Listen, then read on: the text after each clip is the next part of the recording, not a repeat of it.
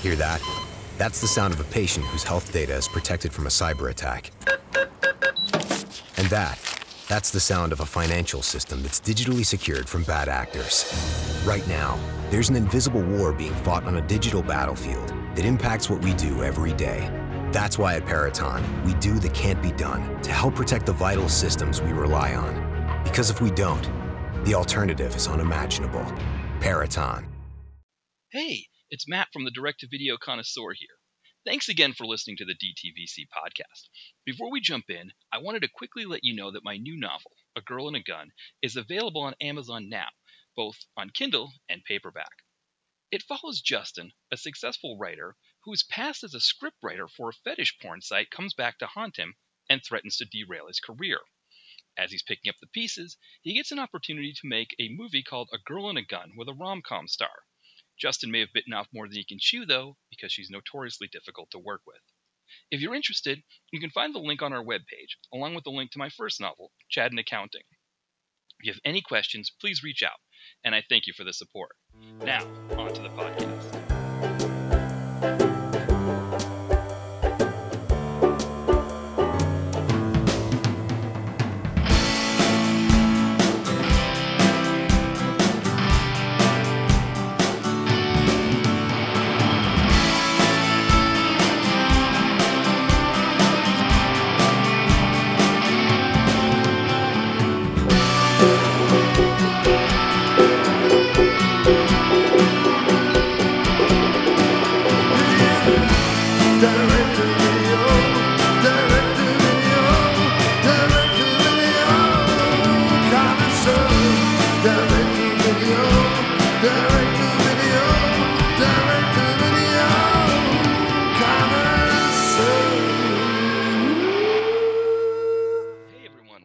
The Direct Video Connoisseur podcast. As always, this is Matt here, and today I'm joined by a very special guest. I have Tom Joliffe, who is a screenwriter who wrote a recent film, When Darkness Falls. Also wrote film Renegade, which is coming out this fall from Shogun Films, and then also you write articles for Flickering Myth. Welcome, Tom. And actually, did I pronounce your last name correctly? Close. It's Joliffe, so it doesn't sound anywhere near as fancy as it looks. Okay, yeah, John. so, yeah. I realized after I hit record that we probably should have discussed that before I hit record. How to pronounce your last name? Because the same thing happens with my last name. People will have trouble with it. It's Poirier, but it can also be French or Poirier. So it's always a different pronunciation. Yeah, I get that as well. I think some people assume it's French. I mean, it is based off a French name, but they give it a very kind of French pronunciation sometimes. Yeah, that's mine too. Because it's been Americanized over however many generations here. I guess anglicized maybe is the right term. Poirier, it's just people can't be bothered with the French, which I get. I'm happy with it that way too. All right, excellent. Well, yeah. Now, I think we'll chat about When Darkness Falls first. I think it's a film that just came out recently. It's available to rent here in the U.S. on Prime, I believe, and I think probably the same in the U.K. Just in the U.S. at the moment, and okay. We'll have a release date upcoming for the U.K. pretty soon. So I think at the moment the U.S. has got an exclusive window. Okay. Around about 3 months, I think. Okay. Yeah, it's interesting because I just saw somebody, a director, Jay Horton, that I follow. He had just done an interview with somebody with a distribution company about distribution rights and that kind of thing. Is that something where you have to sort of sign a deal with Amazon, or is that you have your own distribution company that has the deal like that? So we had it signed to a distributor in the US, Deskpop, and they've basically then put it out through a number of channels. So Amazon first, and then I think around about September, it's going to go to sort of Tubi and things like that. So it'll be on sort of advertising video on demand, whereas at the moment it's kind of transactional pay-per-view. Okay, that makes sense. Yeah, that kind of makes sense too here in the U.S. because it does seem like that's the process with a lot of new movies, that they start out on pay-per-view and then eventually they move into Tubi. I think probably the most recent example that I can think of here in the U.S. is Castle Falls, the Dolph Lundgren, Scott Adkins movie. Yeah. I think I'm not too sure what it is, but I think a lot of distributors now are kind of staggering their releases. So yeah, sometimes they'll release it through one channel, then like a few months later it'll be another, just so it kind of spreads out. And I guess if they release everything at once at the same time, there's a worry that maybe it kind of just tails off completely after a certain time. So I think they're just trying to hit different windows. Yeah, that makes sense, because I imagine like if something's available on Tubi, with free with advertising, or it's available to rent on Prime in the US, people will choose Tubi for the most part, at least the people that know of Tubi. Yeah, exactly. Yeah. And I think almost, also you get the kind of, once it's fresh out on something, there's you kind of get to the forefront of the search results and things like that. So it's kind of makes sense, I guess, to stagger it over, say, 6-7 months. Yeah, that makes sense. I think another film that you wrote recently is on Tubi. What was the name of it? It was Van Helsing. Okay, Wrath yeah. of Van Helsing. Yeah. I didn't even realize that was on Tubi already. So yeah, that's good to know. Yeah, it's interesting because the IMDb entry for it. Let me see if this is the case. I think this is the case, that the IMDb entry doesn't list a director for that film. No, I think the producers do so many films that essentially a lot of the filmmakers or the crew, you've got to really be able to do the IMDb yourself. So I mean, there's been a few occasions with a few of the films I've done where I've had to kind of update myself and put my name on. One of the producers, Scott Jeffrey, I've worked with him through 3 or 4 different companies. So he produced Van Helsing, and he must do about 20 films a year at the moment. And for the most part, he would be the one, maybe 1 or 2 of the other producers, who would deal with the IMDb page. That makes sense. Yeah, it's funny because there was a I don't know if he was a manager or a producer. He worked with Mel Novak, actor. Does a lot of low budget stuff here in the U.S. And he would sometimes want me, because he would get the movie on IMDb, but to get it on Letterboxd, you have to put it on the movie database. And so he was asking me if I could do that for him. So I did. There's a couple of Mel Novak's movies. Like I think there's like a Shark Attack movie or something like that. Oh, was that Dustin Ferguson, is it? Yes, was the director for them. Yeah, I believe. Yeah, exactly. And so so I kind of put all the information on the movie database, and then it went on to Letterboxd. And so and then I was doing the podcast I did with Rich Hawes about Absolute Force and Total Force. He was like, yeah, one of these movies isn't even on Letterboxd. And I was like, oh, well, I know how to do that now. So I got the information from IMDb and put it on there myself on the movie database. Yeah, I think there's just such a massive content at the moment, so that's not really surprising. Yeah, and there's loads of different titles with my films, so a lot of them often change title and they don't get updated on IMDb either. So I think on IMDb, it's not.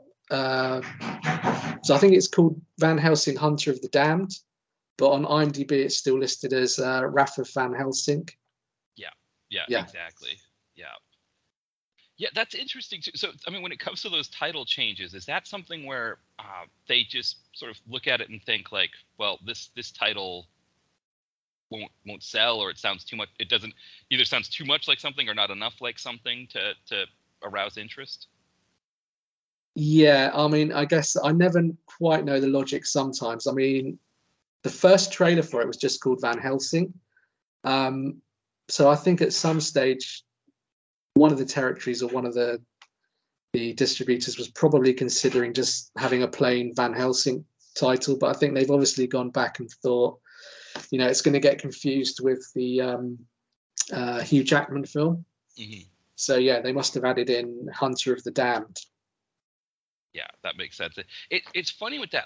My wife and I were watching Goodfellas recently. With Ray Liotta passing, we thought, and we tend to watch that movie a good amount anyway. But I found out that Martin Scorsese was originally going to call it Wise Guy after the book that it was based on, but he didn't want it to be connected with the TV show Wise Guy that was popular at that time with Ken Wall.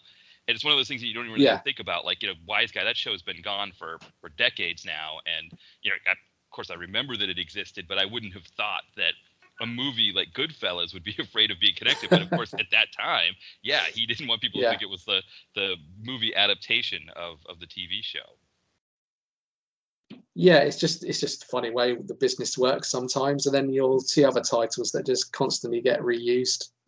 I know the Jesse Johnson one was a bit confusing. I think with Debt Collector, then Debt Collectors. There's a bit of confusion there, really, between the first and the second one, and some of the titles on the different territories. And I think the second one in the UK was called Payback, so they just went a completely different route with the title on that one. Yeah, because I think in the US, when that movie went to Netflix, when Netflix picked that up, they did change the title to Debt Collectors 2, or Debt Collector 2, I think. Yeah, if I remember, I think they did. Yeah, that's the other thing too, right? Is that, from an artist standpoint, whether it's the director, writer, there's an idea of like the title is a part of the art involved. I was thinking about the recent Shogun films, Nemesis. It's almost impossible to look that movie up on IMDb because there are so many films called Nemesis, and it doesn't show up in the search engine. Yeah, well, I guess you've got the Star Trek, and then obviously the Albert Pyun film as well. Yeah, and then there's just a ton of other indie films called Nemesis that I think with that being like the first effort from Shogun, I think that even with the names that are involved with the film, I think it just it didn't have the sort of the cachet to establish itself in the search engines bigger than that. So a lot of times I'll look up Billy Murray if I need to get to that movie, or Nick Moran, and go through their IMDb. Yeah, it can be difficult sometimes because there's so few. There's not really any original titles you can that you're left with at this stage. And then, a lot of distributors, for the most part, they'll want a 1 or 2 word title. So it's difficult to find that one that catches and that hasn't been used already. I mean, we've got that with Renegades. There's a couple of films already. There's there's one a few years back, and then obviously a bit more famously, the Keith Sutherland and Lou Diamond Phillips film from the 80s. It's called Renegades, I think. Yeah, exactly. Yeah. And it's interesting because the film that we're going to be talking about, When Darkness Falls, there's also a lot of When Darkness Falls that have been out. But for some reason, when I type that one into IMDb, it's the first one that comes up. It's I guess it's by most recent. But maybe it's because I've searched it a couple times and it's remembering. But I mean, it should remember me searching Nemesis a few times, and it doesn't seem to do that there. So yeah.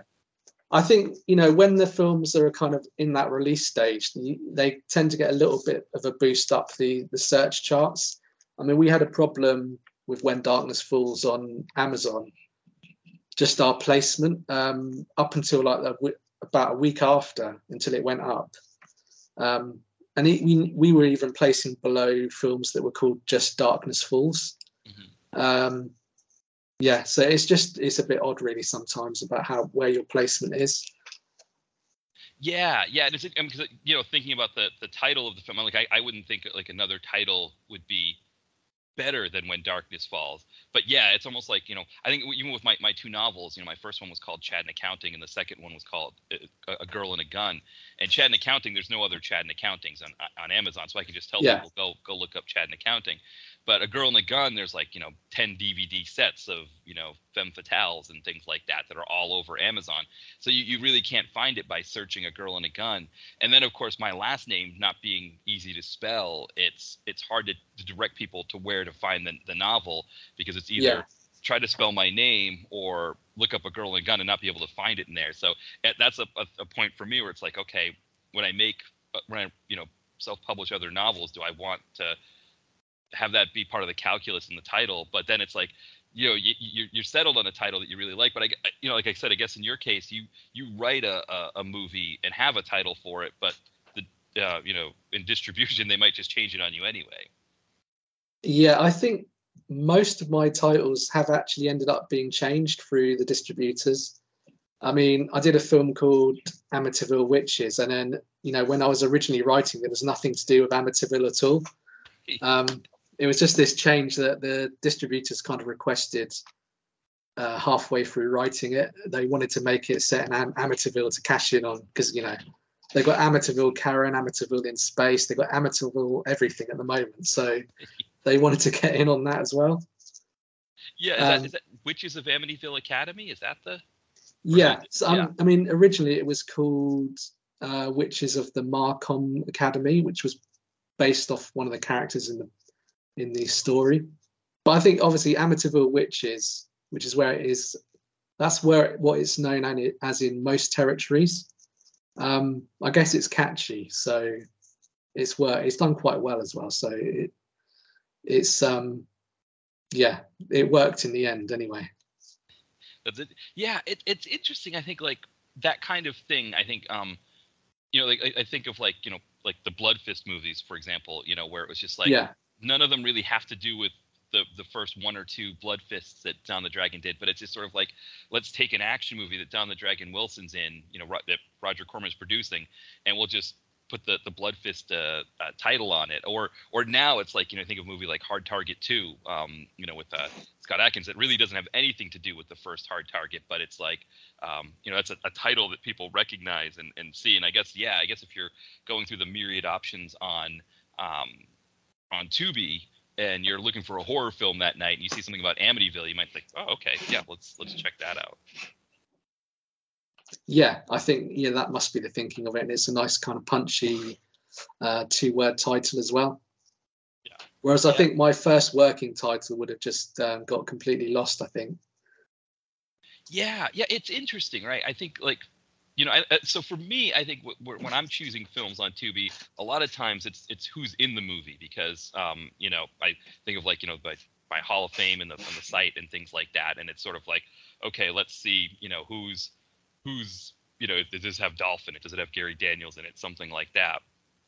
And so that in that case, I'm looking for a specific actor, which I guess that's part of the calculus too, right? Is if you've got a name actor for a few pages worth of script, a day's worth of shooting or whatever, you can use them on the cover to also draw people. And I guess that's like the whole thing with a lot of the Bruce Willis movies that are out now. Yeah, I think at the moment you've got kind of two ways to do films, and one is like the concepts, which sells. I think that's still predominantly the case with horror, where you don't necessarily need a big name quite so much. But I think with action films and thrillers, in terms of what distributors are after, they tend to want at least one or two names attached. Yeah, that makes sense. I think especially, the Bruce Willis factor. I'm always, we kind of know now that with his health, that was a big reason why I think people that he was friends with in the industry were trying to get him in as many movies as possible, knowing that he probably wouldn't be able to make any after a certain point. So it kind of changes that mindset a bit. But a lot of times I'll watch the trailer of one of these Bruce Willis movies thinking like, boy, it looks like he's in this one a lot.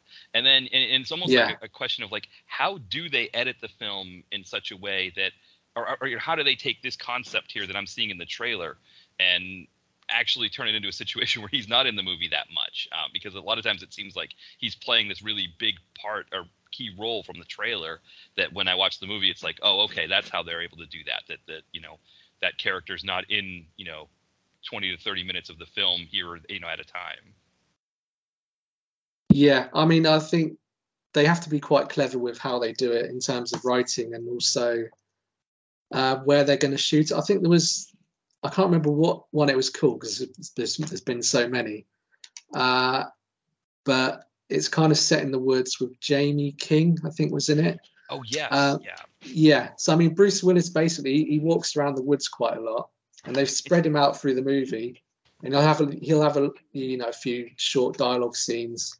So he's essentially pretty much entirely in a cabin, or he's out kind of wandering in the woods. And I think they've probably filmed him in 3 or 4 days, and then just very cleverly cut it through the whole film to sort of spread him out. Yeah.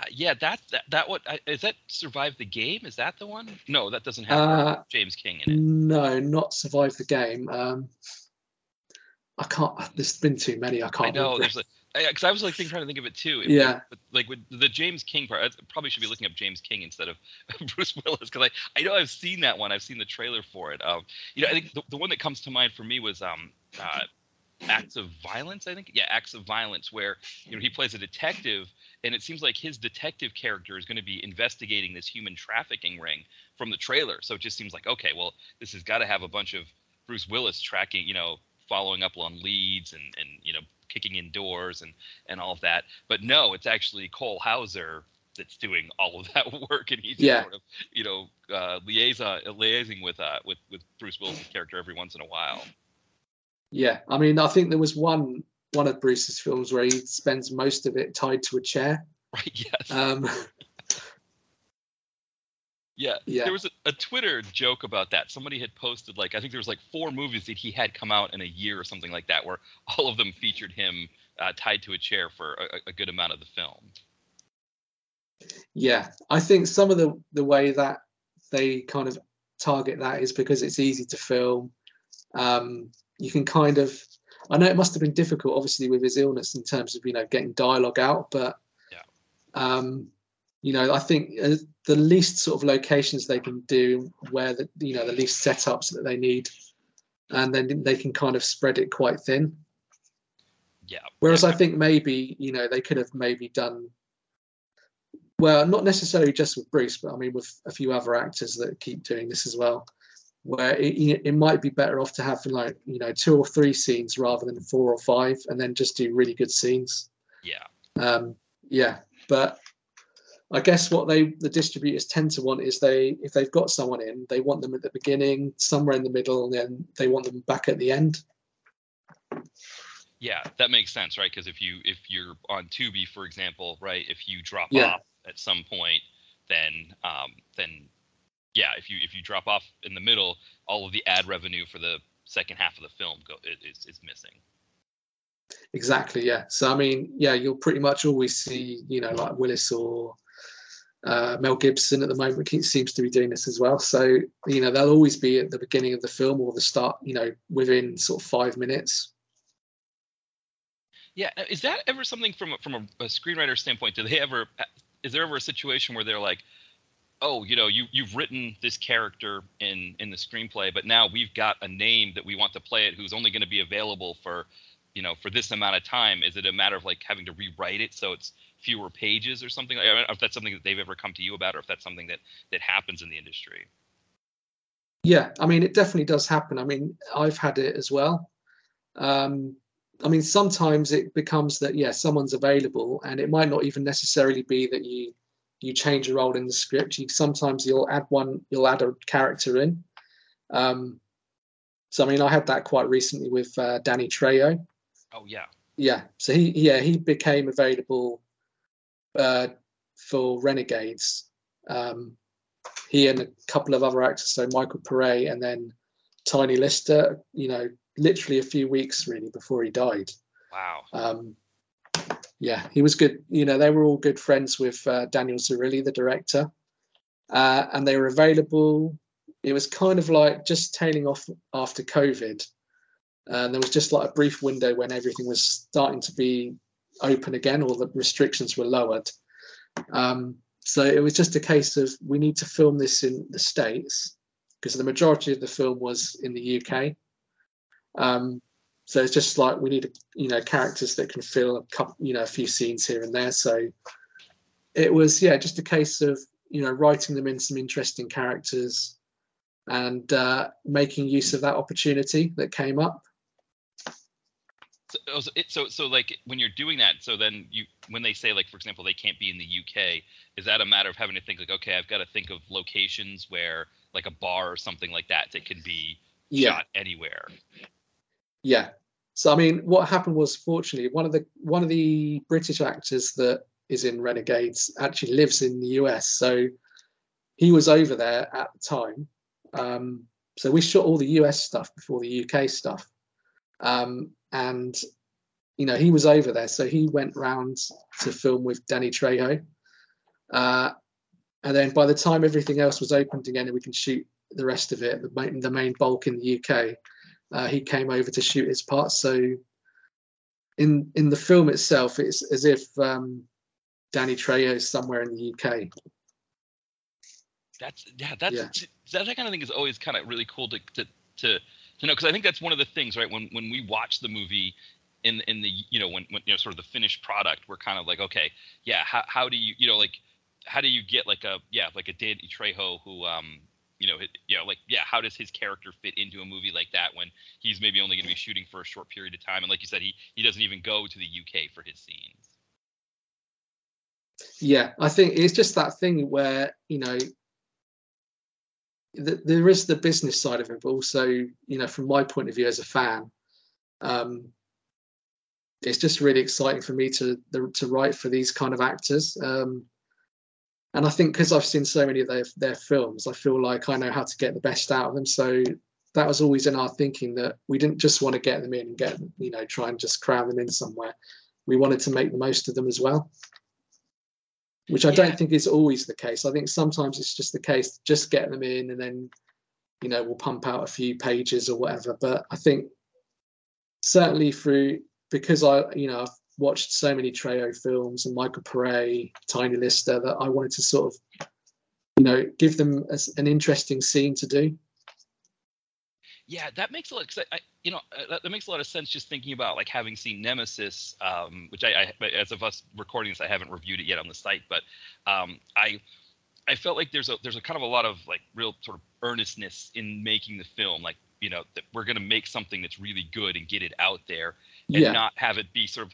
I think the modern DTV world is a lot of like, let's just go out to some location in Alabama or Louisiana or something and get as many, pump out a few of these at a time and just sort of put some elements together and keep it there. There is, again, like you said, like there's the part of it that, getting the distribution, it helps to have names like Danny Trejo involved. But then, splitting the difference where it's like, okay, yes, we only got Danny Trejo for a short amount of time, but let's give him something quality that when, someone like myself or, in your case, I know you're a fan as well. Like you watch it and you say, yeah, I actually really like Danny Trejo's part here. He really added something to the film. Yeah, I mean, that's my preference when I see actors in these kind of films. I mean, there's some actors that they'll always, deliver a good performance. They're quite, passionate about what they do, even if they're kind of getting quite prolific. Mm-hmm. I think, Mel Gibson very rarely drops below a certain level. Yeah. He's always quite into what he's doing. So, I think, it's good to make the most of them. I don't think that's always the case with some of the studios, though. I think they just sometimes they're thinking too much about, what can we do that's going to be really kind of easy to shoot, and, how can we get them to shoot very quickly and spread them out across the film. So they're going for, the quantity of minutes to how much time they've got to shoot it, whereas maybe they should go for, quality in the scenes. Yeah. I mean, obviously this is sort of like a sort of more extreme example, but thinking of, Apocalypse Now, where Marlon Brando's barely in that movie, but the scenes that he's in are so powerful that he gets, nominated for supporting actor Oscar. And so there is a way to do these really short scenes. I mean, obviously, again, that's like kind of the most extreme example, I think, of that. But the idea is the same, that, if you've got Danny Trejo for a short amount of time. And I think that was one of the things when I saw on Instagram that Daniel Zerilli had joined Shogun Films. That was one of the things that I was kind of excited about, is that I know he has a kind of a stable of actors that he works with, or actresses that he works with, that he can kind of draw from. And that was kind of my my thinking was like, oh, we're maybe get some really big names. Nemesis had really great names to begin with that I really liked and was excited about. So I was kind of really keen to see what was going to happen with that, and that's why I'm really excited to see what Renegades is going to be like. Yeah, same here. I think the other producer, Jonathan Sothcott, who runs Shogun with his wife. Yeah. He's got a bit of a stable as well, so he knows loads of actors, so he connects it with people like Nick Moran, Bruce Payne. So I mean, obviously, just prior to Daniel kind of coming on board, they were in development on Nemesis. So Jonathan put that one together. In terms of Renegades, Daniel, he brings those kind of names like Danny and Michael Pare over as well. So it's it's quite exciting, the pair of them kind of working together to kind of bring all these names together. And Renegades turned from being what was going to be a bit more of a sort of, I guess, British style action thriller. It became a bit more international, with Daniel's involvement as well. So yeah, he opened that up a bit more, and I think we made it a bit more expansive after that. Yeah, because that's one of the things I marked out with Nemesis. I mean, I thought Nick Moran in particular, that was like one of my favorite performances of his there in Nemesis. But I mean, I think across the board, I mean, you know, his wife Janine had a really great performance, and she doesn't have a huge CV on IMDb, so it was like kind of a lot of really great performances there. But yeah, seeing him, Billy Murray, you know, of course, yeah, Bruce Payne is a favorite of mine. He's kind of one who had a huge piece in like starting my site off, because there were these two women that had a site called Bruce's Angels. They were huge Bruce Payne fans, and when I first started doing the blog, I was doing Bruce Payne films, and they were like one of the first people who like started linking my site other places and things like that. So when I heard that Bruce Payne was in it, I just had, and of course, my big thing with Bruce Payne is I don't like it when he plays Americans, because I feel like that kind of, I mean, he does a great American accent, but I feel like it's not as much fun. And so, yeah, seeing him in a real UK production where he gets to play an English gangster, I thought was much more fun. Yeah, and that's that's a good example of one of those where you get an actor in and you really make good use of him, because you know he's in pretty much one or two locations in the film. And they shot this sort of in the midst of lockdowns and things. So just as the restrictions were just easing enough that they could shoot, they went and shot the film. So it was kind of produced, shot, released, all within the window of, you know, lockdown and COVID, which is quite impressive, I think. But yeah, I mean, they made really good use of, you know, Bruce, Nick, Janine's really good in it as well. It's just, they did a really good job of that. I was really impressed. Yeah, I was as well. I mean, I think the home invasion movie, for me, I think it's kind of a hard thing to pull off, because it's like, you know, how much can you sort of do in that home invasion window that doesn't feel like it's spinning its wheels? Like how long can you take it before it starts to get there? And I think, you know, the kind of splitting the difference the way they did, where the first half of it was more sort of building the story a bit, I thought was a good approach to that it wasn't just all the home invasion piece. But again, like the performances, I think really, really anchored it too, where you just had, I mean, Billy Murray was, you know, I always loved seeing him and stuff anyway. So, but I think that was like his idea for the story. I think according to the credits. So maybe that's part of the, you know, why he was, you know, in it and kind of knew this character and really wanted to do this character. Yeah, I think so. I mean, he's really good friends with Jonathan. So, and Jonathan's a really big fan of Billy. So he really wanted to kind of, you know, give him a role in something, you know, as the kind of leading man again. You know, because he was almost sort of, not necessarily retired, but, you know, semi-retired. He'd come and do the odd bit part here and there, and he was quite happy to do that. But I think, you know, he was attracted back to doing Nemesis because it was, you know, something that he was kind of interested in and had a creative input in. And then, you know, this kind of leading role where he'd be kind of front and center as well. And yeah, you know, he's really charismatic, so he really kind of holds the screen. Yeah, it was really great. I mean, you know, him and, I mean, of course, the Nick Moran and was it Lucy Arden? Is that I think I have her name right. Yeah, Lucy Arden. Yeah, I think she hasn't done many films, but I mean, she does a really good job in this as well. And then they've had Roger Moore's granddaughter was in it as well. Amber Moore, and I thought she was really good as well. It might have been, you know, aside from a short film or two, her debut. So she's really impressive in it, because they have quite an interesting dynamic, her and Lucy Arden in the film, without giving too much away.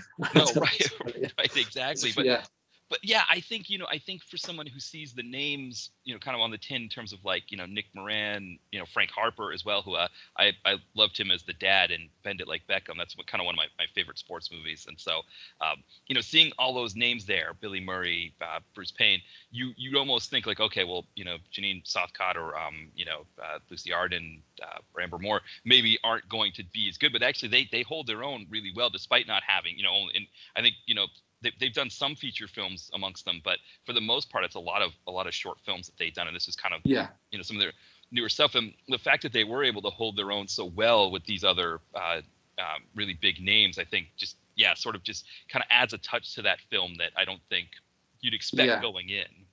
I think this was a key point that Jonathan's often brought up, that you can watch a film sometimes, and like you say, you've got the names where you know what you're going to get and you expect a certain level. But then, sometimes the cast can get filled out.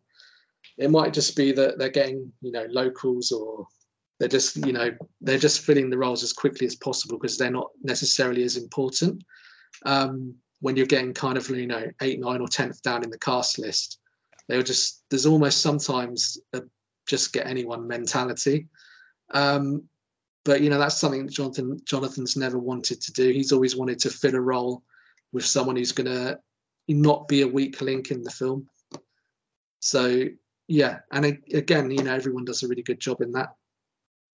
Yeah. I mean, I think like for example, with his wife Janine, I mean, she kind of plays that gangster's wife in a way that's like a little bit more grit and edge to it than a lot of gangster's wife, and I think that really helped in a lot of areas of the film where.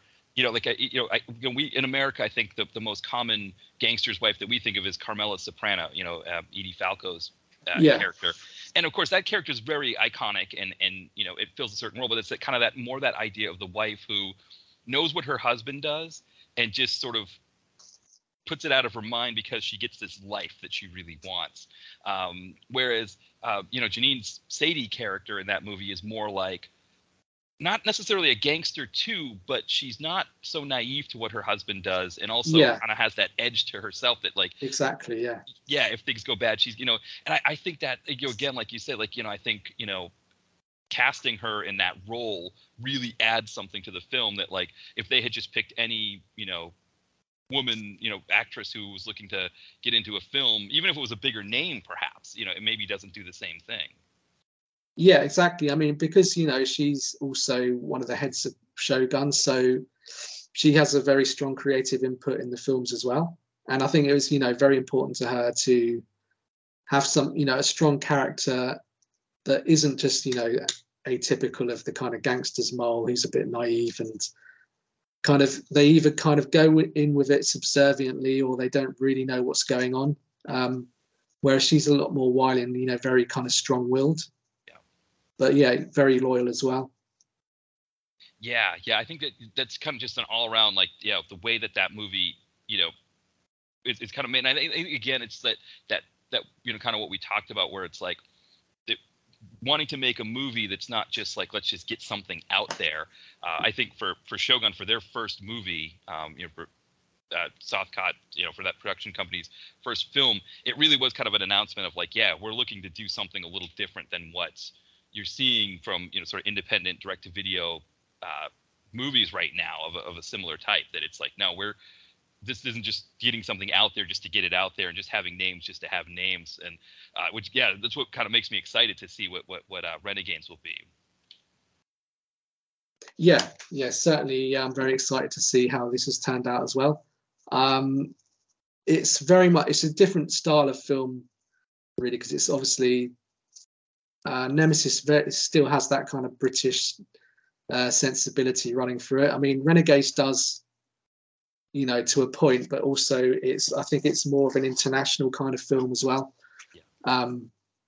It's very much inspired by things like Cannon, Orion, those kind of films back in the day, which is, my era, Jonathan's era. So we're both kind of big fans of those kind of films.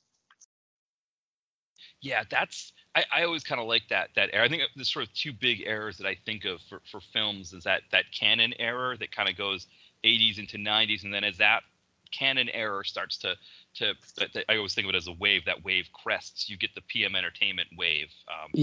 Low budget action, and so it kind of leads to this 15-year period of movies as action fans that are just really fantastic stuff. And yeah, I think anytime we movie, because I think what happens in the 2010s is we get away from a lot of that. It feels like, at least a kind of mid to late 2000s into the 2010s, it was more about let's get this thing shot in a matter of days. Let's get the names that we can get in there as quickly as possible, and let's just put it out. And I think there were a lot of actors at the time that needed the money for that kind of thing. I think Seagal is one that I think line producer Benjamin Sachs was on the Sean Malloy Dolph Lundgren podcast, I Must Break This podcast. Yeah, and he was talking about how Seagal's people would come to him and say, we need another movie, and sometimes it would be 3 times in a year, and he's like, you're starting to hit a point of diminishing returns. We can only do so much here with these kinds of movies, and just keep putting out another whatever the character name is, Jonathan Cold, or that kind of yeah.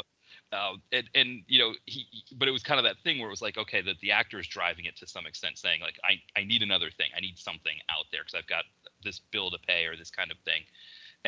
It almost feels like it's turning back, that now we're getting to a point. I mean, I think a movie like Avengement was a real big signal that there's a way to do this kind of movie that doesn't have to be, yes, it's still on a budget. There's still the constraints that you have in making the movie, but yet it can still be done with a lot of heart, and it comes through. I think Nemesis is another example where you make a movie with a lot of heart, it comes through in the finished product.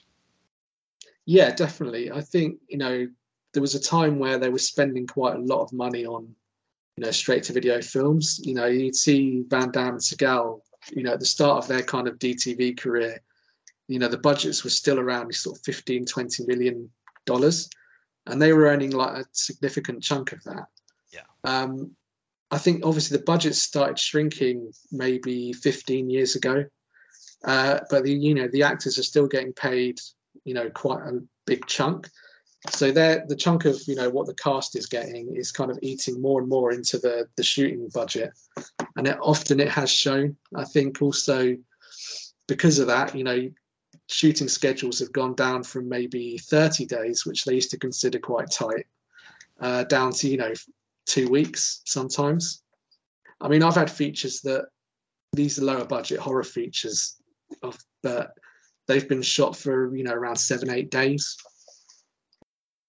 Yeah, and I think one of the things that Benjamin Sachs was talking about in there is that if you're doing whatever the shooting day is, if it's a 12-hour shooting day, that's the shooting piece, right? It's the hours on either end of it where the crew is sort of setting up and packing up everything that really can make the really long days on the crew.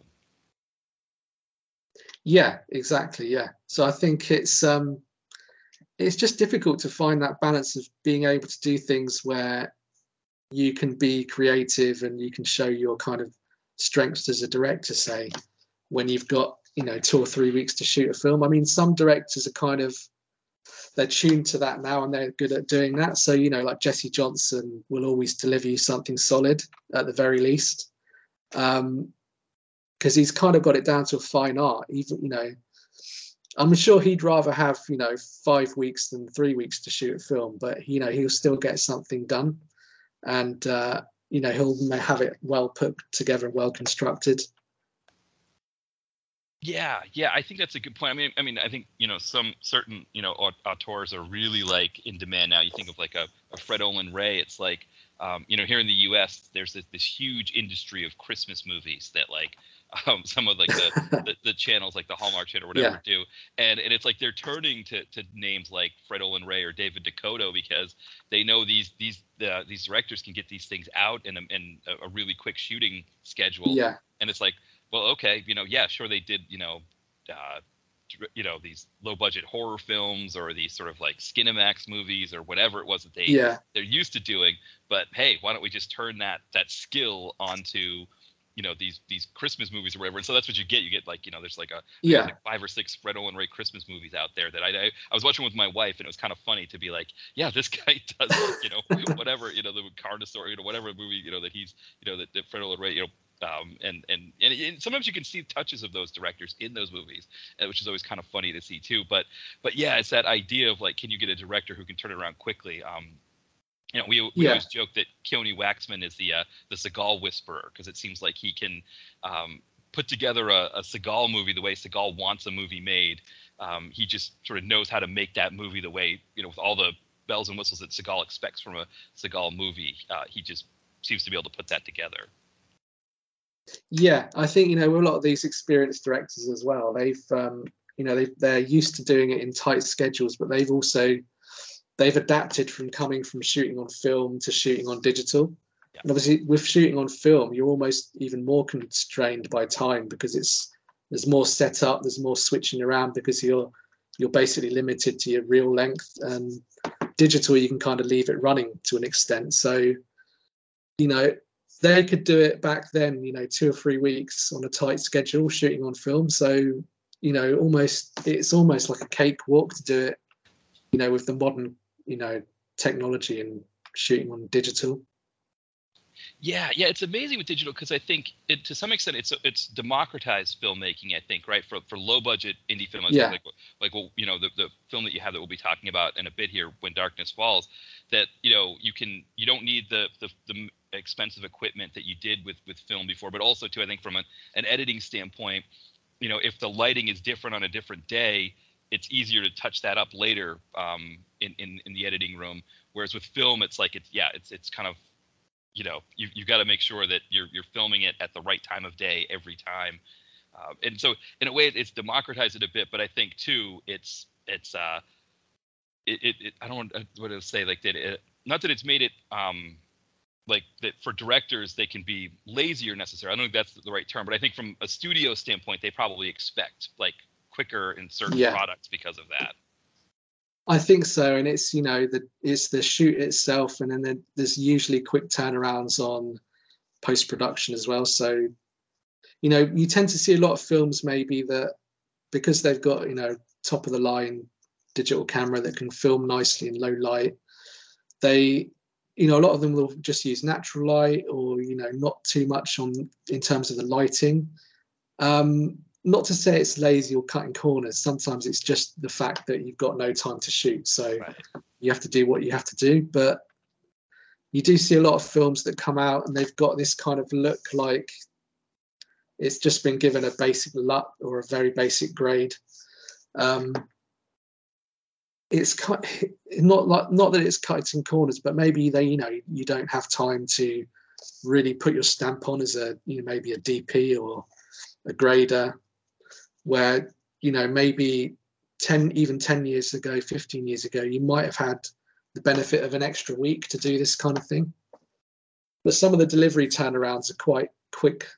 Even you've shot the film and then you deliver it to the distributor, and you have to deliver it within a certain window, and then by that point they could just sit on it for 18 months anyway. So you think, why the rush? But it's just the business, really. Sometimes you don't get the time you need to make it look as good as you can. Yeah, and that's like the studio expectation is sort of what drives a lot of it, or not. Sorry, the distributor or studio expectations what drives it. Where it's like, from a editor, director, or the DP standpoint of like, okay, I'd maybe want to play with these colors a bit, or I'd maybe want to, frame this differently or something like that. And I think sometimes we'll see sometimes with directors in maybe it's a Seagal movie or something like that, or direct DPs in those movies, where there'll be a certain shot here or there that's almost like them sort of just being able to indulge themselves just a little bit, or an overhead shot of coffee cups on a diner table or something like that, where it's just like, just give me something just to make me feel better about my craft, and then yes, I'll do the rest of it the way Seagal wants it, or whoever it is. But I think when they first started with digital cameras, and there was all these different things you could do on them. You could play with the shutter speeds and things like that. And then with the editors, when they started getting Avid and things like that, the editing software is so kind of there's so many things you can do on it. It's almost like an editor now.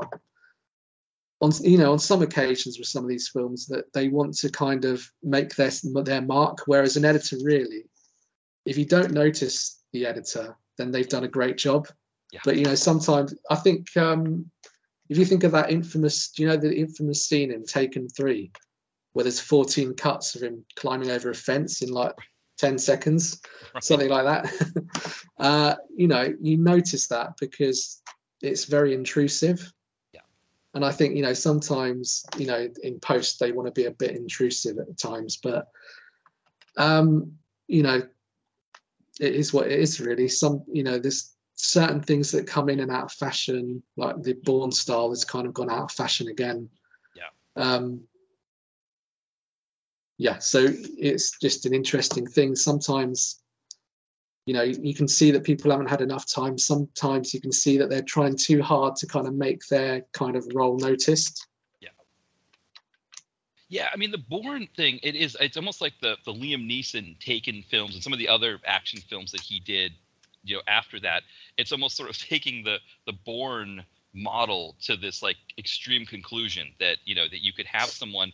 I mean I remember thinking, and with Death Wish 5 with Bronson, I would always refer to that as sort of like the maybe the oldest an action hero can be. I think he's in his early 70s when he makes that, and you think like, okay, when an acting star gets into that age, it's like, okay, that's a point where maybe it's too old. But actually, no. Now with the editing that they have in there, you could see an actor into their 70s still playing an action role if it's edited properly, which in a way I think kind of hurts some of the younger guys. I mean, Scott Adkins isn't that young, but he's younger compared to a lot of the other stars who were born in the 50s and 60s. But there's a sense that like some of these guys, I mean, yes, you get like a Van Damme or a Gary Daniels who have been staying really great shape and can still perform a lot of the scenes despite being older.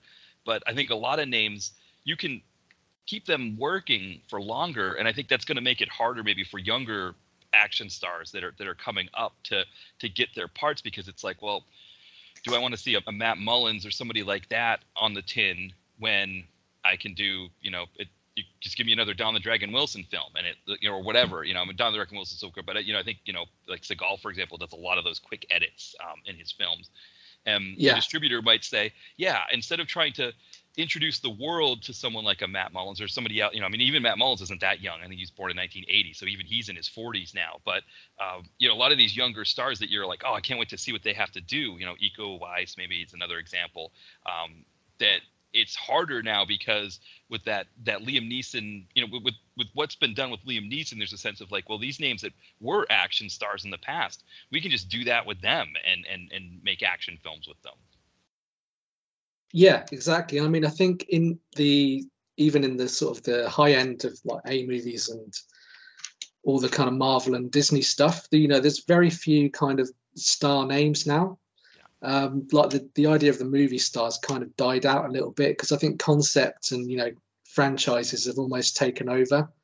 So you're not seeing quite as many younger actors, say, drifting down into kind of the video world, and you're certainly not seeing too many that come in and make their mark, because obviously most of the fans watching straight to video action films tend to be of a certain age, and they grew up with, Van Damme and Seagal and everyone. So they're there, for their old heroes. Scott Adkins is probably the last kind of new wave guy who really made a name for himself. And he did that, by being exceptional, basically. So, you have to do something really amazing to kind of stand out. And sometimes that's difficult when the films can't always back you up. Yeah, right. Because I think in Adkins's case, he paired with two really great action directors, and Jesse V. Johnson and then Isaac Florentine, and they both have kind of used him as their muse in a way, where they just put. I mean Jesse V. Johnson, I think his two most recent films didn't have Adkins in them, so he's kind of moved away. But I think Florentine, I think he doesn't really go too long without having Adkins in a movie, and I think that's been big, because I think those are some of the best direct-to-video action films that we've seen in a while. It's just, but Adkins also has some duds in there too, where the person he is working with doesn't really quite know how to use him properly, or the movie might just be just a little bit off in certain ways.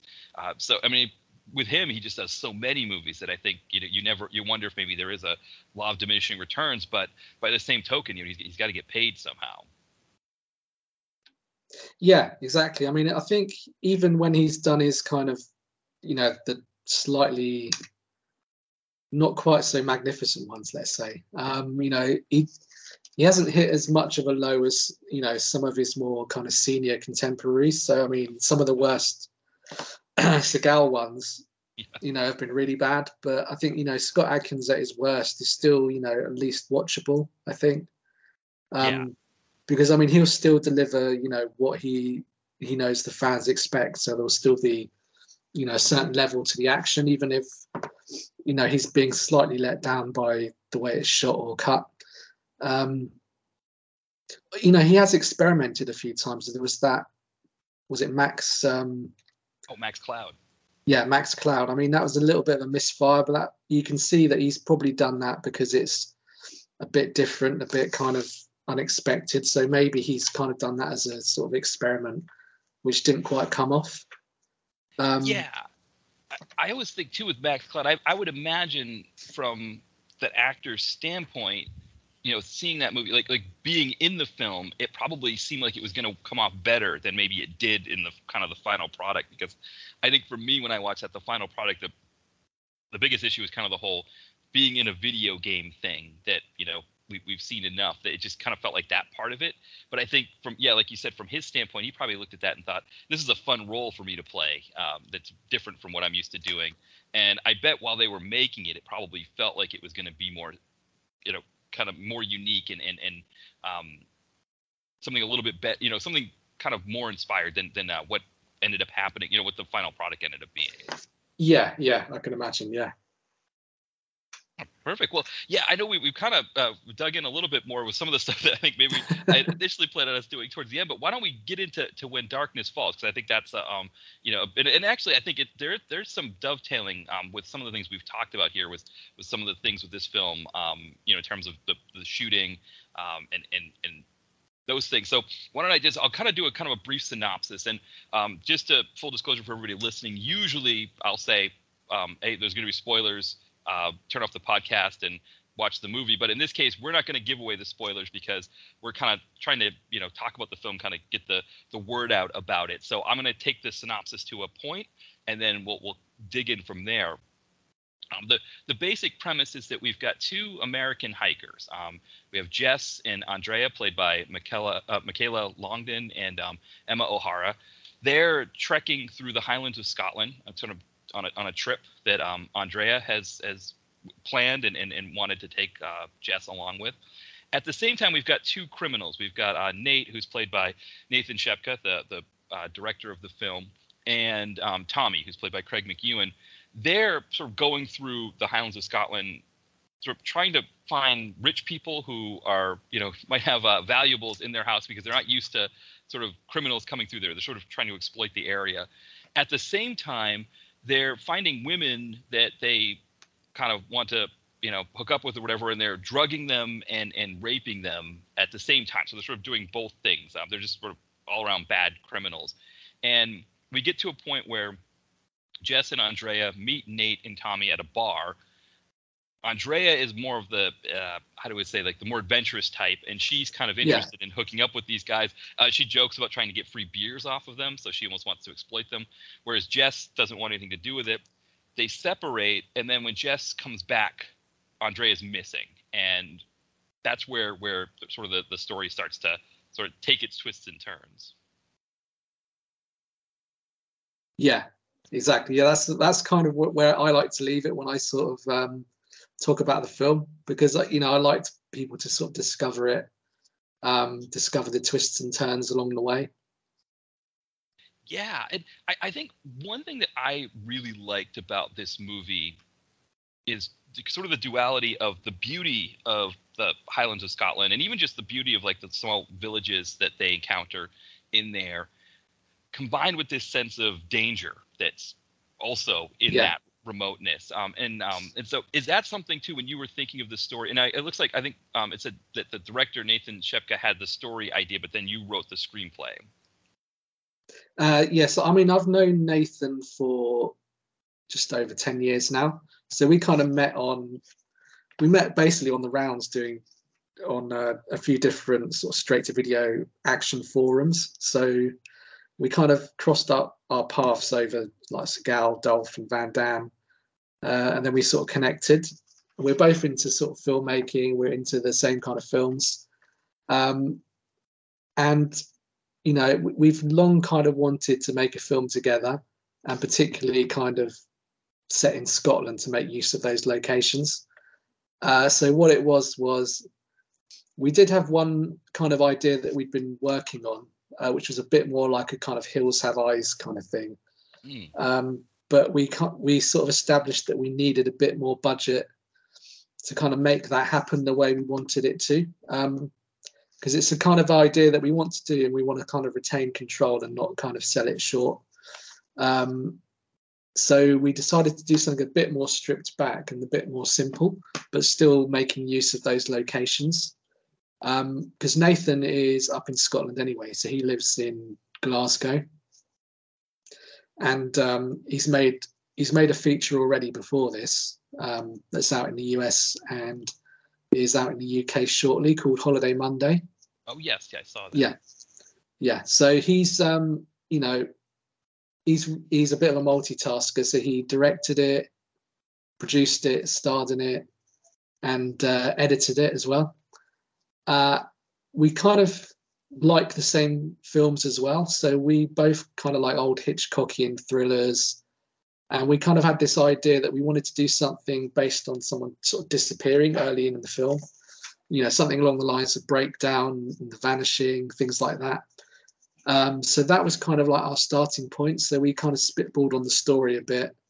And once we kind of fleshed out the beats that we wanted, I went into the script and then worked from there.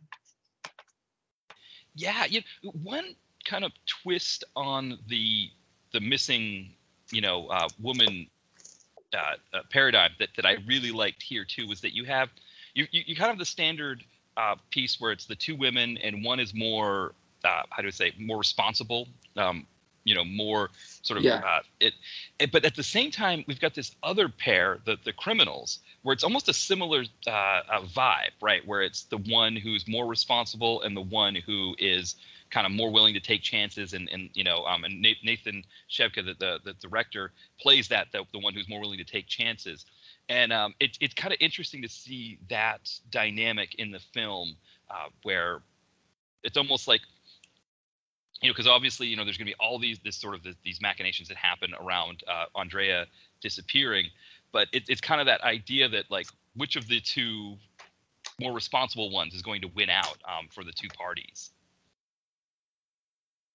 Yeah, exactly. Yeah, I think we wanted that duality between the two kind of pairings.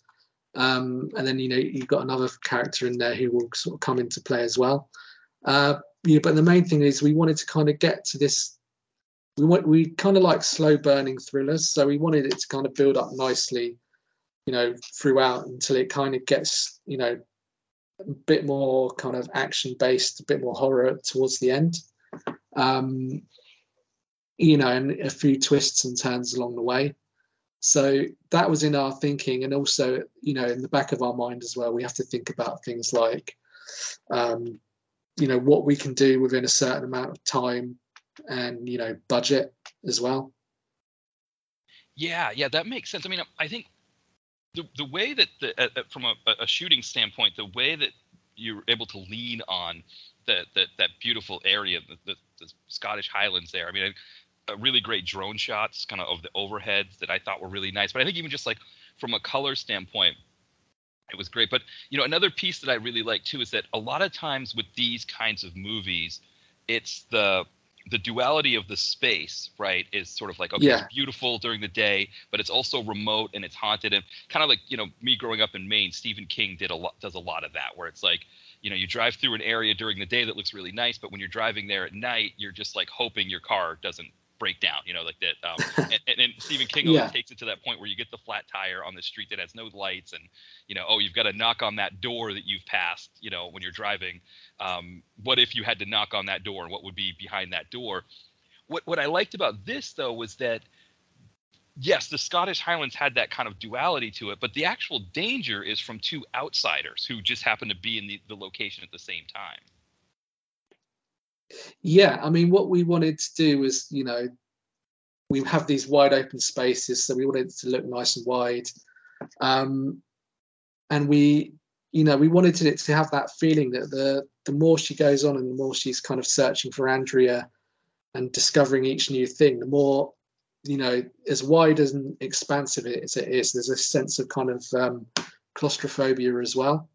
You know, even despite these big spaces, that she feels really kind of you know, uncomfortable and out of her element because she really doesn't know who to trust and you know where to go.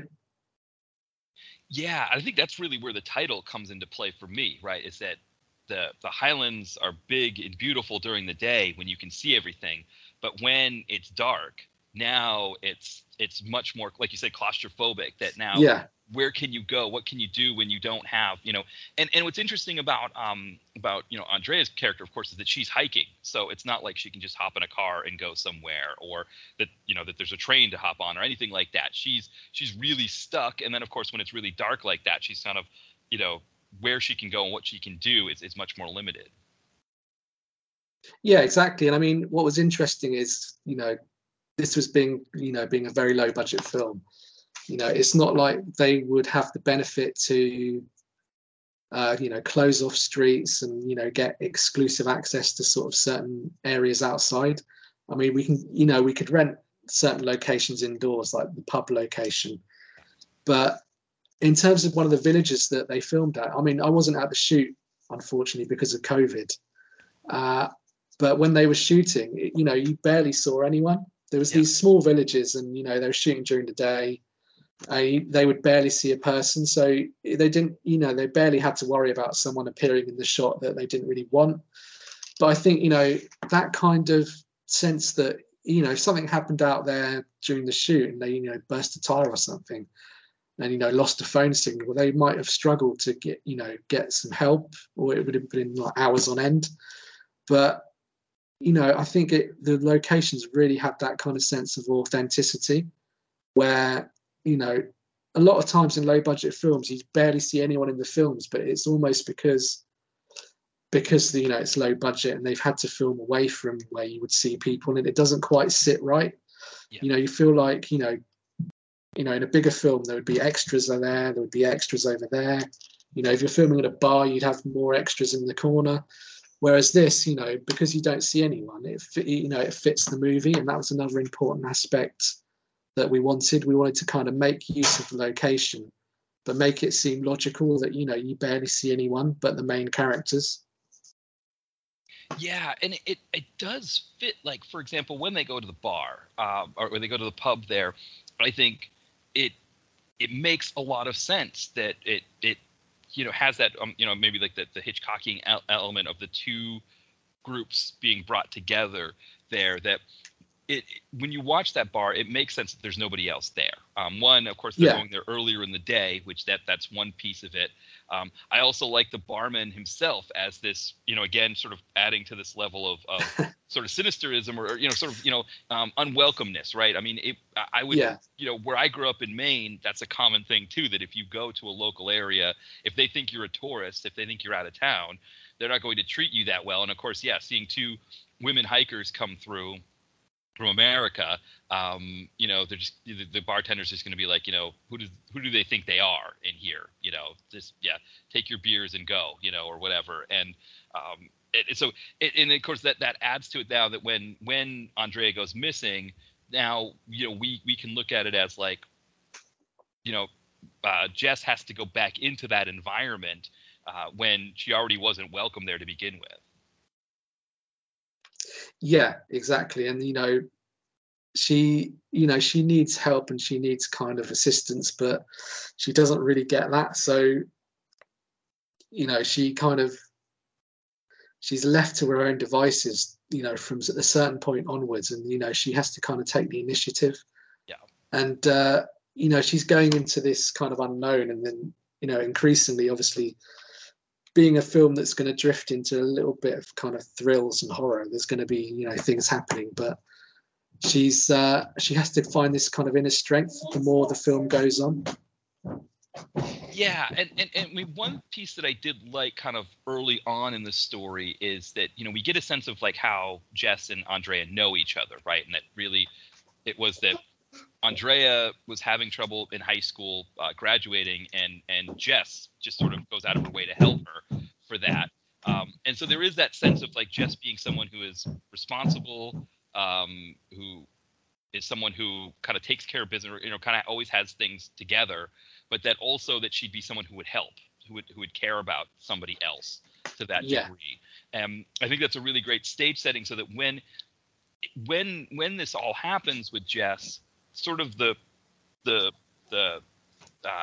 path that Jess goes down, it all feels organic. It doesn't feel like there's something that happens here that we wouldn't expect her to do, or this is, you know, she's doing something here that doesn't work. And I think that's always like the toughest thing when you think of it from the Hitchcockian standpoint, that, you know, you think of like North by Northwest or something where it's like, you know, what are we doing? You know, Cary Grant is this normal guy who's just thrown into this crazy circumstance here, and to make it seem like it's realistic that they would go through all these phases, that, you know, you end with him on Mount Rushmore, you know, how, you know, it's got to all work to get to those different places. Yeah, exactly. I mean, that was, you know, very much in the forefront of our mind, that, you know, we wanted to kind of feel incremental and kind of build up to the ending. And, you know, we needed to kind of deliver certain moments. So, you know, if characters do kind of meet their end, so to speak, that it's going to be something that's impactful and kind of, you know, really stand out. But yeah, in terms of like the story arc, we wanted it to kind of feel interesting and, you know, make it work. Yeah, and I think it definitely delivers on that. I think that's one of the things for me, because again, you know, this isn't always my kind of movie. You know, I generally don't watch this sort of movie. So I, you know, watching it here, I was like, you know, I was kind of excited to see, you know, the twists and turns. And I think that was the thing that I really liked about it, is that for someone like myself who generally doesn't watch a movie like this, to have been entertained throughout and think like, okay, yeah, I like all of the parts that I'm seeing here, I thought was really good. And I think it's probably a big thing because, you know, I think for people seeing this and maybe thinking like, okay, I've seen the missing woman, you know, and having to find the missing, you know, there's like the missing woman and of course the other character who's isolated as a result and has to sort of unravel things. This one does some things that are different from that usual paradigm. Yeah, I mean, you know, we wanted to try and, you know, it's kind of an old established sort of idea, so we wanted to kind of have our own stamp on it. So that was quite important to us, that we do something that was a little bit, I guess, unexpected, and we were sort of hoping to lead the audience one way and then, you know, pull a about turn on them. And, you know, it's just about being clever, but also playing fair as well. We didn't want to sort of start pulling things out of our backside, really, that made no sense. So, you know, some sort of thrillers and twists and turns that, you know, you'll watch a film and it's come too much by surprise, or it feels like it hasn't left you enough nuggets that you can discover that yourself. So I think you need to leave some kind of trail to play the game fair, really, rather than, you know, pulling something out of the blue. So that was something we considered, and, you know, we just wanted to make something that would, yeah, have these different layers, and it would just increase in tension until the end. Yeah, which I think it definitely delivers on that. And I think one of the interesting parts was Nate. It was Nathan Shepka playing that you know, sort of the baddie of Nate. Is that something that, you know, when you were going into writing this, that was the idea, that he would play this part and that would be, you know, that would be his role for this? Yeah. So, I mean, yeah, Nathan is, as well as sort of being a director and a producer, he's very interested in acting as well. So we knew from the beginning that he would be in the film, and then also that he would probably be an antagonist. I don't mean just because he's an antagonist in real life. He's a wrong one. Right. He has his moments, but he's all right. But yeah, so, you know, we kind of knew the kind of role he was going to play. And, you know, he's quite good at playing villains. So I wrote to his strengths really, and we wanted it to be kind of, have some interesting turns in the film where, there's unlikely kind of allegiances and things like that. So we wanted to add a bit of complexity to it as well. Yeah, and I think this is the kind of baddie that he plays that, yeah, if you're like casting for that baddie, right? I think some actors, I think they would just want to, get a part in a film. But I think from a director's standpoint, and him having, being one of the producers, that it's almost like in a way you can almost take one for the team as well. To be like, okay, this person is I mean, it's not a good person, right? Who is both looking to rob, poor older, or not poor, but unsuspecting older people just sort of living out their lives in the Highlands of Scotland, but also drugging and raping women. That's part of his MO as well. That's not a good person. Like, the Tommy character who's with him, Craig McEwan's character, there's a sense in his mind that there's a part of him that doesn't like that Nate is doing these things, that he would prefer that, okay, let's just do whatever robberies we're going to do and let's just get out of here. Let's not be targeting women and doing this other piece of it. But then, of course, there's the other part of it where I think, and again, with that duality between Tommy being the responsible one and Jess being the responsible one amongst the women, that Tommy lets his sort of inner demons win over in that he's like, he doesn't like that Nate is doing this, but by the same token, he likes too that he gets his I guess his rocks off, his enjoyment out of it. Like he can't I guess resist the temptation of what Nate's doing. Whereas in Jess's case, she's able to say, no, you know what? Just hanging around these two guys and trying to get them to buy us drinks or whatever is not something that I want to do. So I'm going to get out of here. Yeah, so I mean, he's, Tommy's quite weak-willed in the film, so he doesn't really kind of have that wherewithal to kind of, go against Nate, and he's, he likes the benefits of, what they're doing in terms of, robbing people, and he kind of, as much as he's growing sort of reluctant to do the other side of it, he still can't sort of, put that to the side, and he can't really stop doing that. So yeah, I mean, there's a moral aspect to the film as well. I guess there's a kind of classic Hollywood kind of notion that the moral characters in the film will win through in the end. Yeah, and I mean, I think the other thing too, there's a part at one point where Nate's character confesses that that at a certain plot point, had things worked out differently, he probably would have listened to Tommy, telling him that they shouldn't do something. And there's a sense when you hear that of like, well, that's probably not really what happened, right? That that's Nate, just sort of saying that, but you can't imagine a scenario where Tommy would have convinced Nate to not do anything in a certain circumstance. Yeah. So I mean, you've got that kind of side of it where, Tommy gets pushed around a bit, and he kind of, in the end, he does what he's told, but he still kind of, he gets his end away. So he's, as much as he might complain, he still joins in. And then, in terms of Jess, she's got that moral side to her that, that supersedes her fear. So, she finds this strength throughout the film to keep going. And, she is the kind of moral backbone of the film and the strongest character in the film. Yeah, and I really liked Michaela Longden's performance there. Now, just to be clear, she's actually from the UK originally, right? She's not from America. No, yeah, she's from the UK. Yeah, I thought so. I didn't think either of them were Americans, but yeah, I mean, there are a couple of tells. There's a point where they're near the water, and they talk about it being 10 degrees out, and just knowing for myself as an American who works with colleagues kind of all over the world, and I'm still trying to learn the difference between Celsius and Fahrenheit.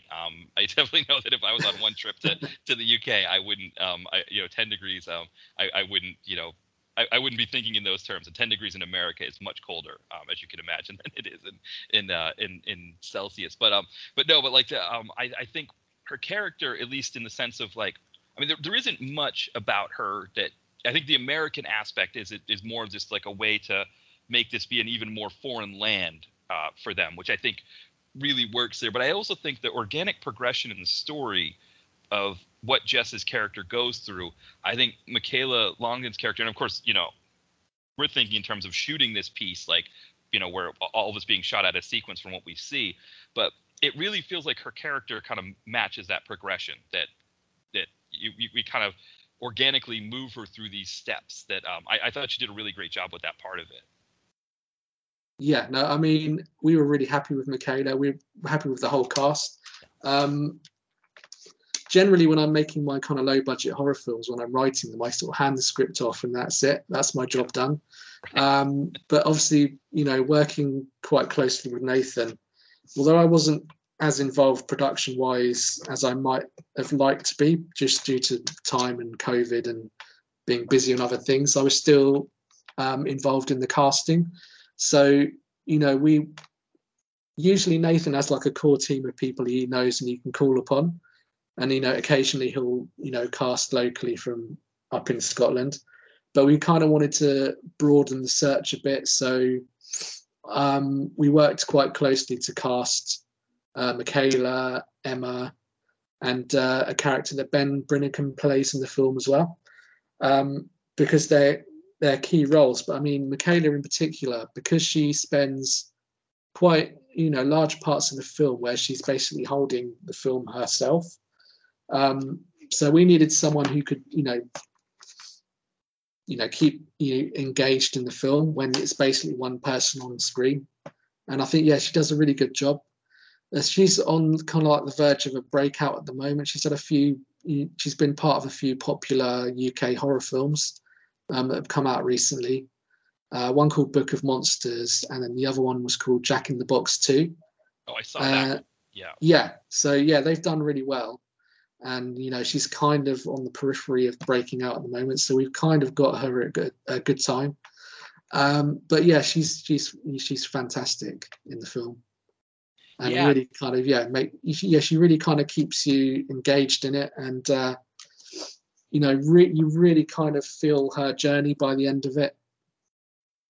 Yeah, and I think that's I imagine that was probably a difficult piece too, where once we get to that midpoint where the twist happens and there's moving parts, going on. Yeah.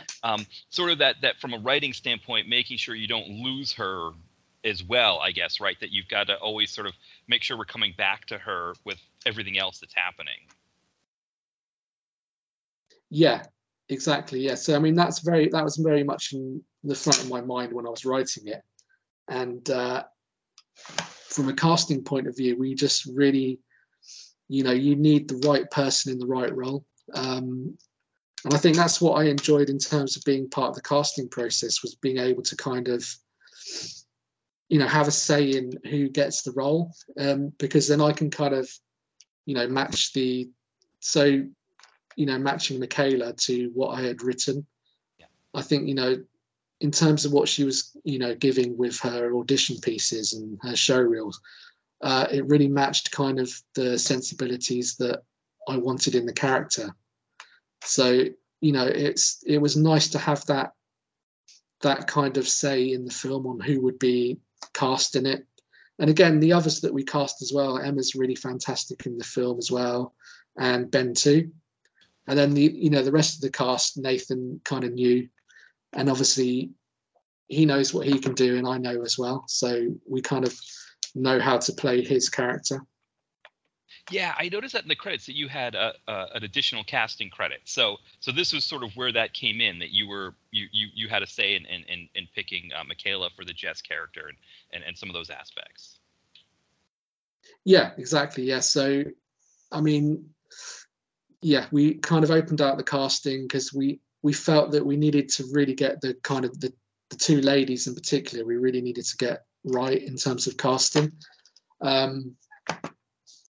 And we were quite set on having American characters because we thought the fish out of water aspect would really add to it as well.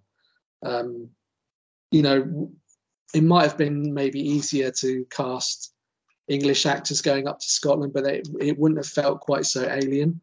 Yeah. Those landscapes and those, because up in the Highlands of Scotland, it's very similar to a lot of kind of villages down in England as well. So there's a lot of places that are quite out of the way, rural, and very kind of sparse. So it was just important to me that we got the characters spot on, that we cast people that would really deliver. And I think Michaela, she's done quite a few films now and she's doing very well, so she really delivered. Emma was a little bit less experienced, but we thought she really had something special as well, so we were very happy in the end with what she delivered. Yeah, and I think you mentioned about the fish out of water aspect. I think that really, I think, separates this a little bit too, because I think, yeah, as an American going there, I think if you did use maybe UK actors from London, or the characters were from London, there would be a sense of sort of the interplay, like you said, of knowing how to navigate a more remote village, probably understanding some of the cultural differences there. Whereas, I think the bar scene is a really great example of that, where you've got Jess and Andrea who, are there, trying to get food, trying to get this or that. And they kind of don't know what they're in for. Whereas Tommy and Nate go in there and they're much more just like, give me our beers and let's go, get after these women. And knowing probably too, that the bartender was not going to be someone, or the barman was not going to be somebody who, was going to be too concerned with what they were trying to do either. That, if they're, we don't see this in the film, but, because again, from the Hitchcockian standpoint, right, is that Jess comes back and Andrea is missing, and that's where our plot point is. But if we were to think about that if, we're talking about Tommy and Nate having to walk someone who's completely inebriated and having trouble standing up out of that bar, that barman probably isn't going to, he's going to mind his own business, or kind of just not going to care so much about that. Yeah, he's going to be very kind of apathetic, I think. Yeah. But we were kind of like, in the back of my mind, at least when I was writing it, I kind of had the notion of American Werewolf in London. So that was kind of in my thinking. And a few reviews have actually picked up on that in terms of like the opening 40 minutes of the film. That you've got these, two fish out of water American characters, and then they kind of wander into this bar that's very kind of, it's like being in another time and place, really, and then, it's not very welcoming. Mm-hmm.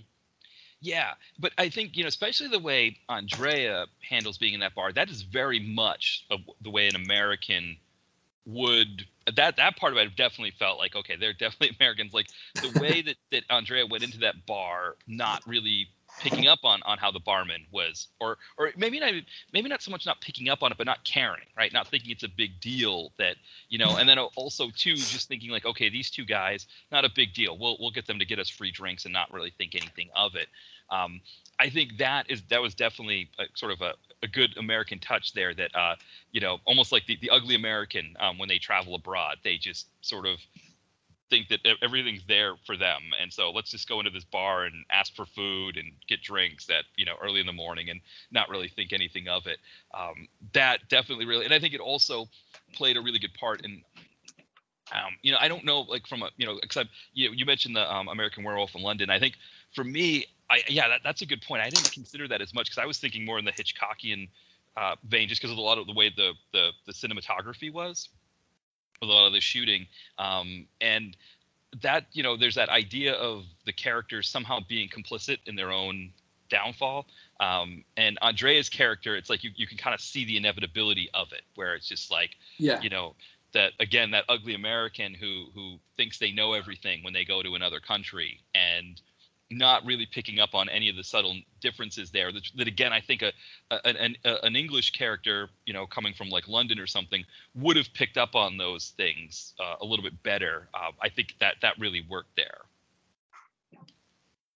Yeah, I mean, that was definitely something that we were, thinking of.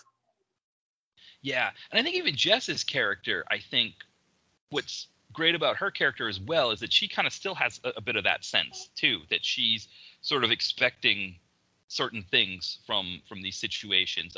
Yes, she knows enough to. I don't even know that she necessarily didn't trust Nate and Tommy when they come into the bar, as much as she just wasn't interested in it. She wasn't interested in the game of trying to play around with them, get them to give them free drinks or whatever. She just kind of saw them as like, okay, I'm not interested in these two guys. We should just keep moving and kind of mind our own business.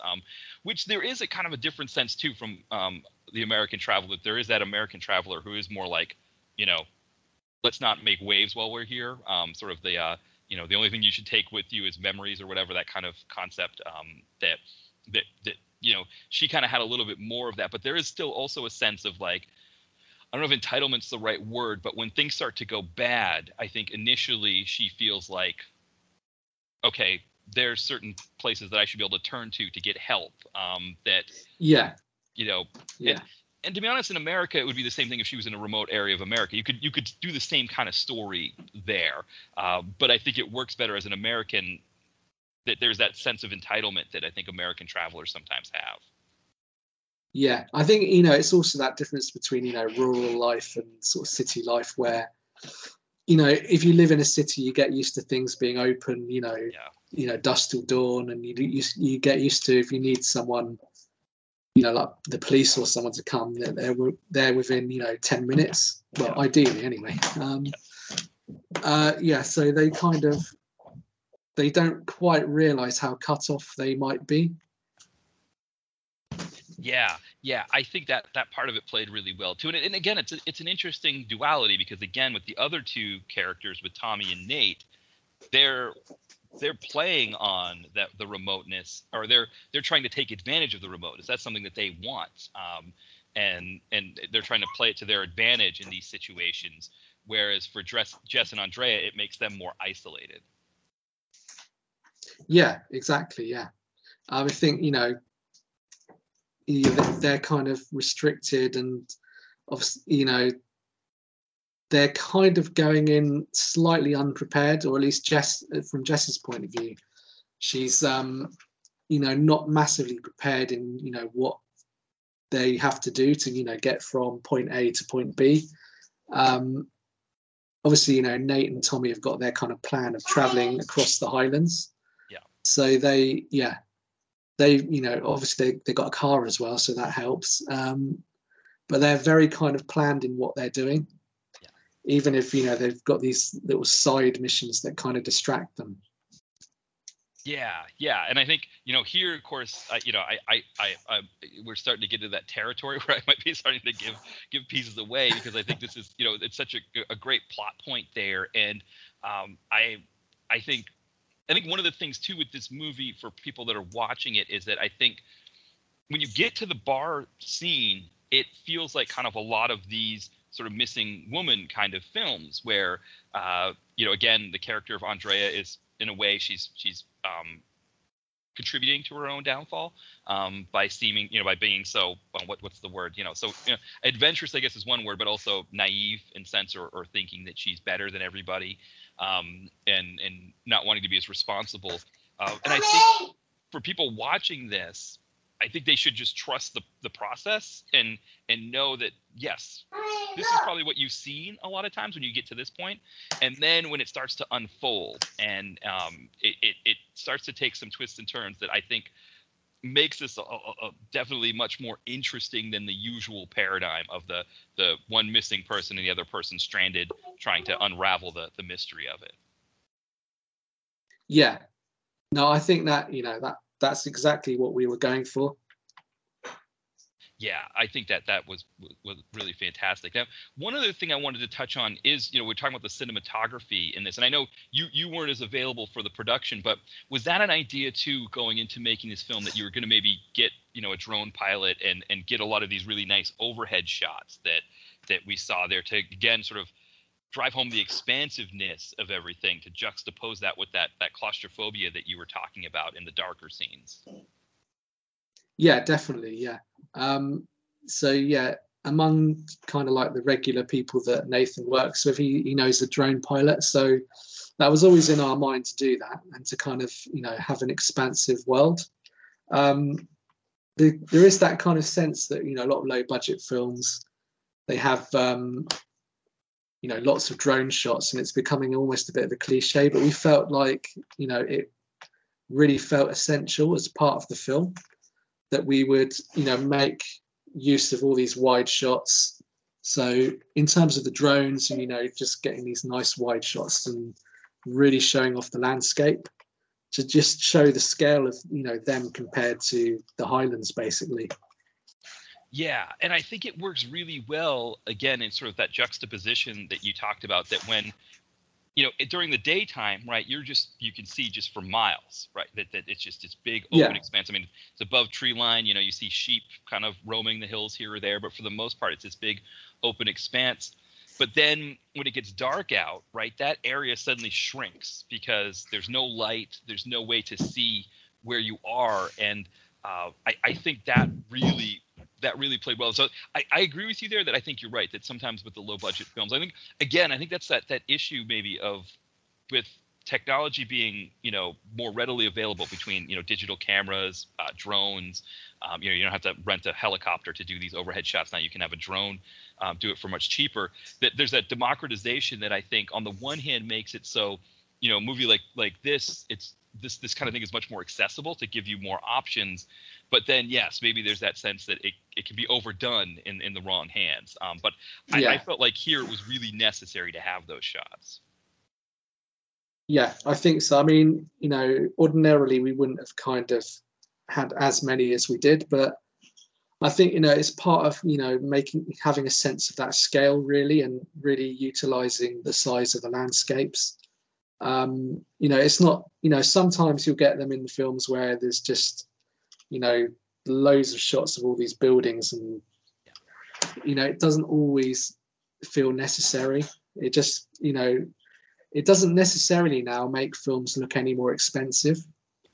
Whereas it used to be maybe 10 years ago, if you had drone shots in, your short film or your low budget feature, it made it look a little bit more expensive. But now it just feels, people are kind of wise to that, because it's not that it's cheap, but, you can get drones for reasonable amounts of money now. So they're quite easy to come by. Yeah, well, it's the idea of the establishing shot, right? That in this film, it's literally establishing something, where as opposed to just sort of being there to pad out the movie or add minutes to the film or something like that. And I guess that's the point, right? Is it's supposed to be there to establish something, to sort of further the story. And I mean, I think we talk about people always talk in the United States, and I think probably maybe the same thing in England. I think to some extent about Nemesis, but the city of New York being a character, or the city of London being a character in the movie. And I think what those drone shots it would do is they establish the Scottish Highlands as being a character in the film. Yeah, very much so. Yeah, I mean that was another thing that we really wanted, to make the location feel, as you say, like a character and feel integral to the film. I think, sometimes you'll get a film where you don't really get a sense of your location, or because maybe they've had confined, shooting, or they've had to shoot in, a few days, that they're working around the fact that they want to hide what they can't show. So, here we very much wanted to show the locations and the backdrops. Yeah, because I think what's great is, right, you think of like a lot of low budget movies where it's like, okay, the movie's supposed to take place in Los Angeles, but they're shooting it in Michigan, or they're shooting it or it's supposed to take place in New York, but they're shooting it in Montreal or something like that.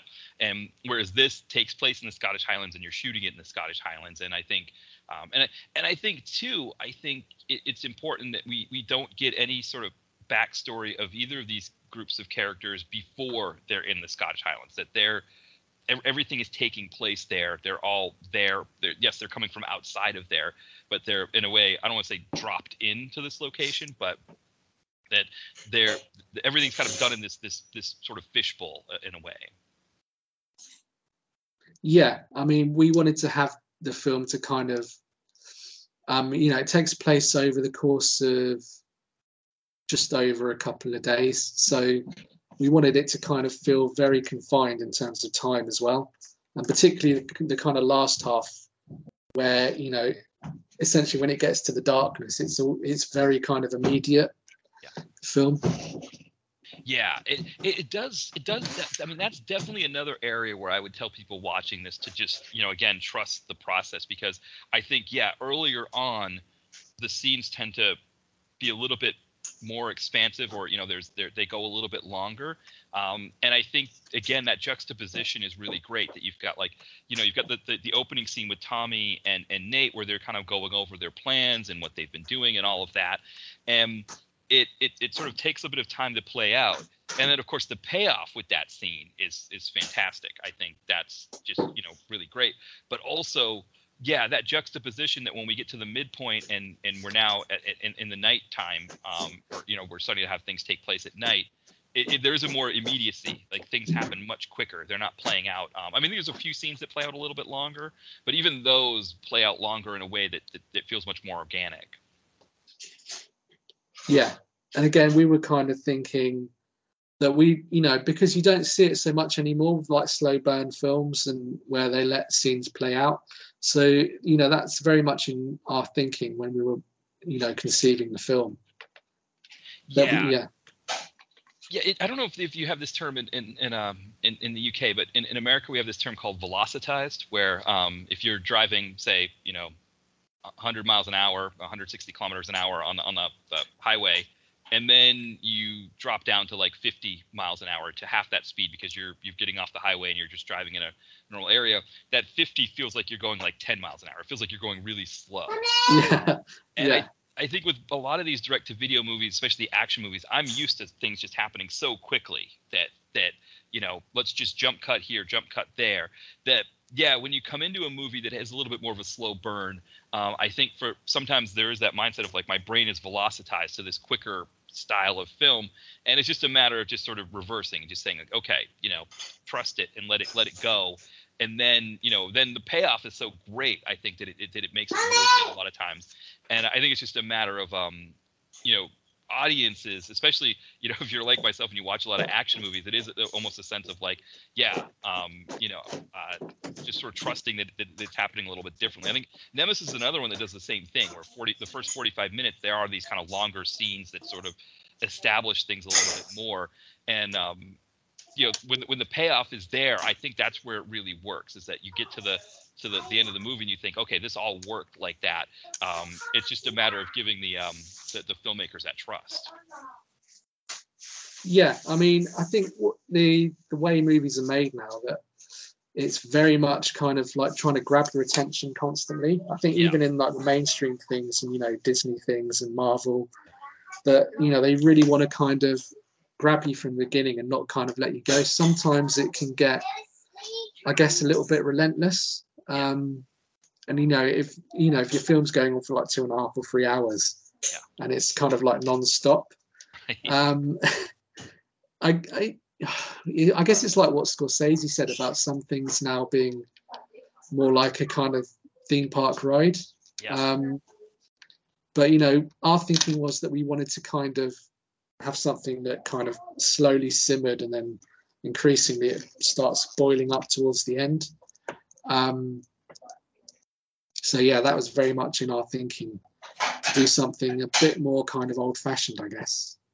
Yeah, and I think it definitely works from that standpoint. I think you sort of, between the setting and the way the story unfolds, and then again, with I mean again, like you said, like the entire cast did a really great job, but I think it hinges on whether or not Michaela Longden can kind of move everything along as Jess. I think she's almost sort of like the central piece that everything revolves around, and I think that all of that works in that sense. That I definitely really appreciated it. It was kind of nice to have a sort of a change of pace for me, because I'm so used to just watching these action movies where I'm just like, every half a second I've got a new shot coming in.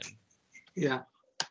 No, I think that was we really wanted to sort of have a pace and really build up to something towards the end, because I think sometimes I find films these days, if you're watching them at the cinema, they're a little bit one-paced. sometimes that does work. I mean, something like Mad Max Fury Road, Yeah. is kind of a bit furious throughout. So, but that kind of does work really well. Yeah. And it breaks up the pace well in between. But I think what we're really keen on doing was kind of having what we call a slow burn. And just building up to a nice ending. Yeah, and one other thing I wanted to touch on quickly before we can sort of wrap it up is you talked about COVID being a factor in the shooting. Did that also play into the fact that a lot of the scenes are done outside? That there aren't as many indoor shots. Was that a thinking, or was it more like, no, this was how we're writing it, and it just sort of worked out that way? Not really. I mean, when we started writing, I think COVID was kind of in the midst of things, but they had a window basically to film it. There was a cast of 7 and a crew of like another 7 or 8, I think. So yeah, in terms of like the interiors, there was never going to be any trouble kind of making them work. Yeah. So our idea really was still to kind of do lots of kind of exteriors and make use of those, expansive locations, and then a few interiors here and there, because also we had to be wary of how many interiors we could have in terms of, budget and things like that. Yeah, that makes sense. Yeah, I mean, with that kind of thing nowadays, when you do like an interior shot, is it a matter of just finding a location scout that just finds? Is it just finding a house that nobody's using, or that somebody's willing to let use for a period of days or something like that? Yeah, usually. I mean, Airbnb's quite good these days. So I know, I think we used Airbnb to find a couple of locations, or something similar to that. Yeah. And a few of the other like horror films that I've scripted, I know that they tend to use Airbnb. And you do have dedicated kind of location services as well. But I think it just depends on what you can get for a reasonable price. Yeah, and I guess that's one advantage I think with this film is that a lot of the locations that you have, like you said, are free, right? They're outdoors, and they're also more isolated, so you don't have to. I mean, other than a few sheep walking in on a scene here or there really wasn't much. I think there was a man walking his dog in the very first scene that I think, again, in a way, kind of adds to it a little bit, as opposed to distracting or anything like that. Yeah, very much so. So, we were quite, I think it was quite well scouted. I mean, Nathan knows the area fairly well. So basically, when he was shooting there, this wasn't actually shot in the Highlands. It was more like the lowlands in Scotland. So it was a bit closer to kind of like Glasgow, and less kind of out of the way than the Highlands itself. But all the kind of landscapes, looked very, match it very perfectly. And the village that they shot in I think it's one of the highest points in Scotland. So it's kind of got that kind of feeling of being, very wide and open and kind of above everything, like a lot of the Highlands is. And then there was a couple of other really good locations as well that, they were all kind of within a reasonable distance. So there's a rail yard that, part of the finale is shot in, which is kind of a really nice location, really effective, I think.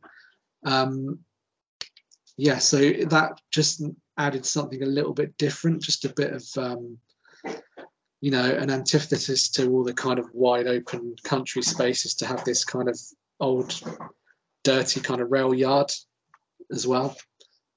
Yeah, I thought that was a fantastic location, and I won't get into it much either because I don't want to give away anything out there. But I thought that was a really great. I think the way that location was used in a couple of different ways, I really, again, kind of with the juxtaposition of day and night. I really liked that as well. I thought that was that the usage of that location. I think there's even a scene where a character is being chased along the rails, and there's almost a sense of like kind of the old silent movie that they would use the kind of the rails as a Obviously there's the trope of the woman tied to the train track, but there's always a sense of impending danger with rails, with trains and rails, and Yeah. and I think that even that tradition, just seeing a chase through that area without any active trains or anything, I think just it's still kind of added to that pending doom. Yeah, definitely. Yeah. So I think, we were quite fortunate with what was around and what was kind of within a closed area, because the film was shot over 12 days. So there wasn't, a great deal of time that you could spend traveling around to different locations. So everything kind of needed to be within a certain perimeter, really, just to maximize what we could shoot. Yeah, and I think that part of it. I mean, I think that's the key, right? Is I think from a writing standpoint, to write something that works in that kind of an environment organically, so that it doesn't feel like anything is being limited by the fact that you had those limitations in shooting. Yeah, and I mean, a lot of the locations had been scouted before I'd finished the script. So in terms of like the rail yard, whilst I was scripting, or whilst I was in the process of scripting, Nathan had scouted it and sort of sent me a few pictures and said, I'm thinking of having this, at some point near the finale.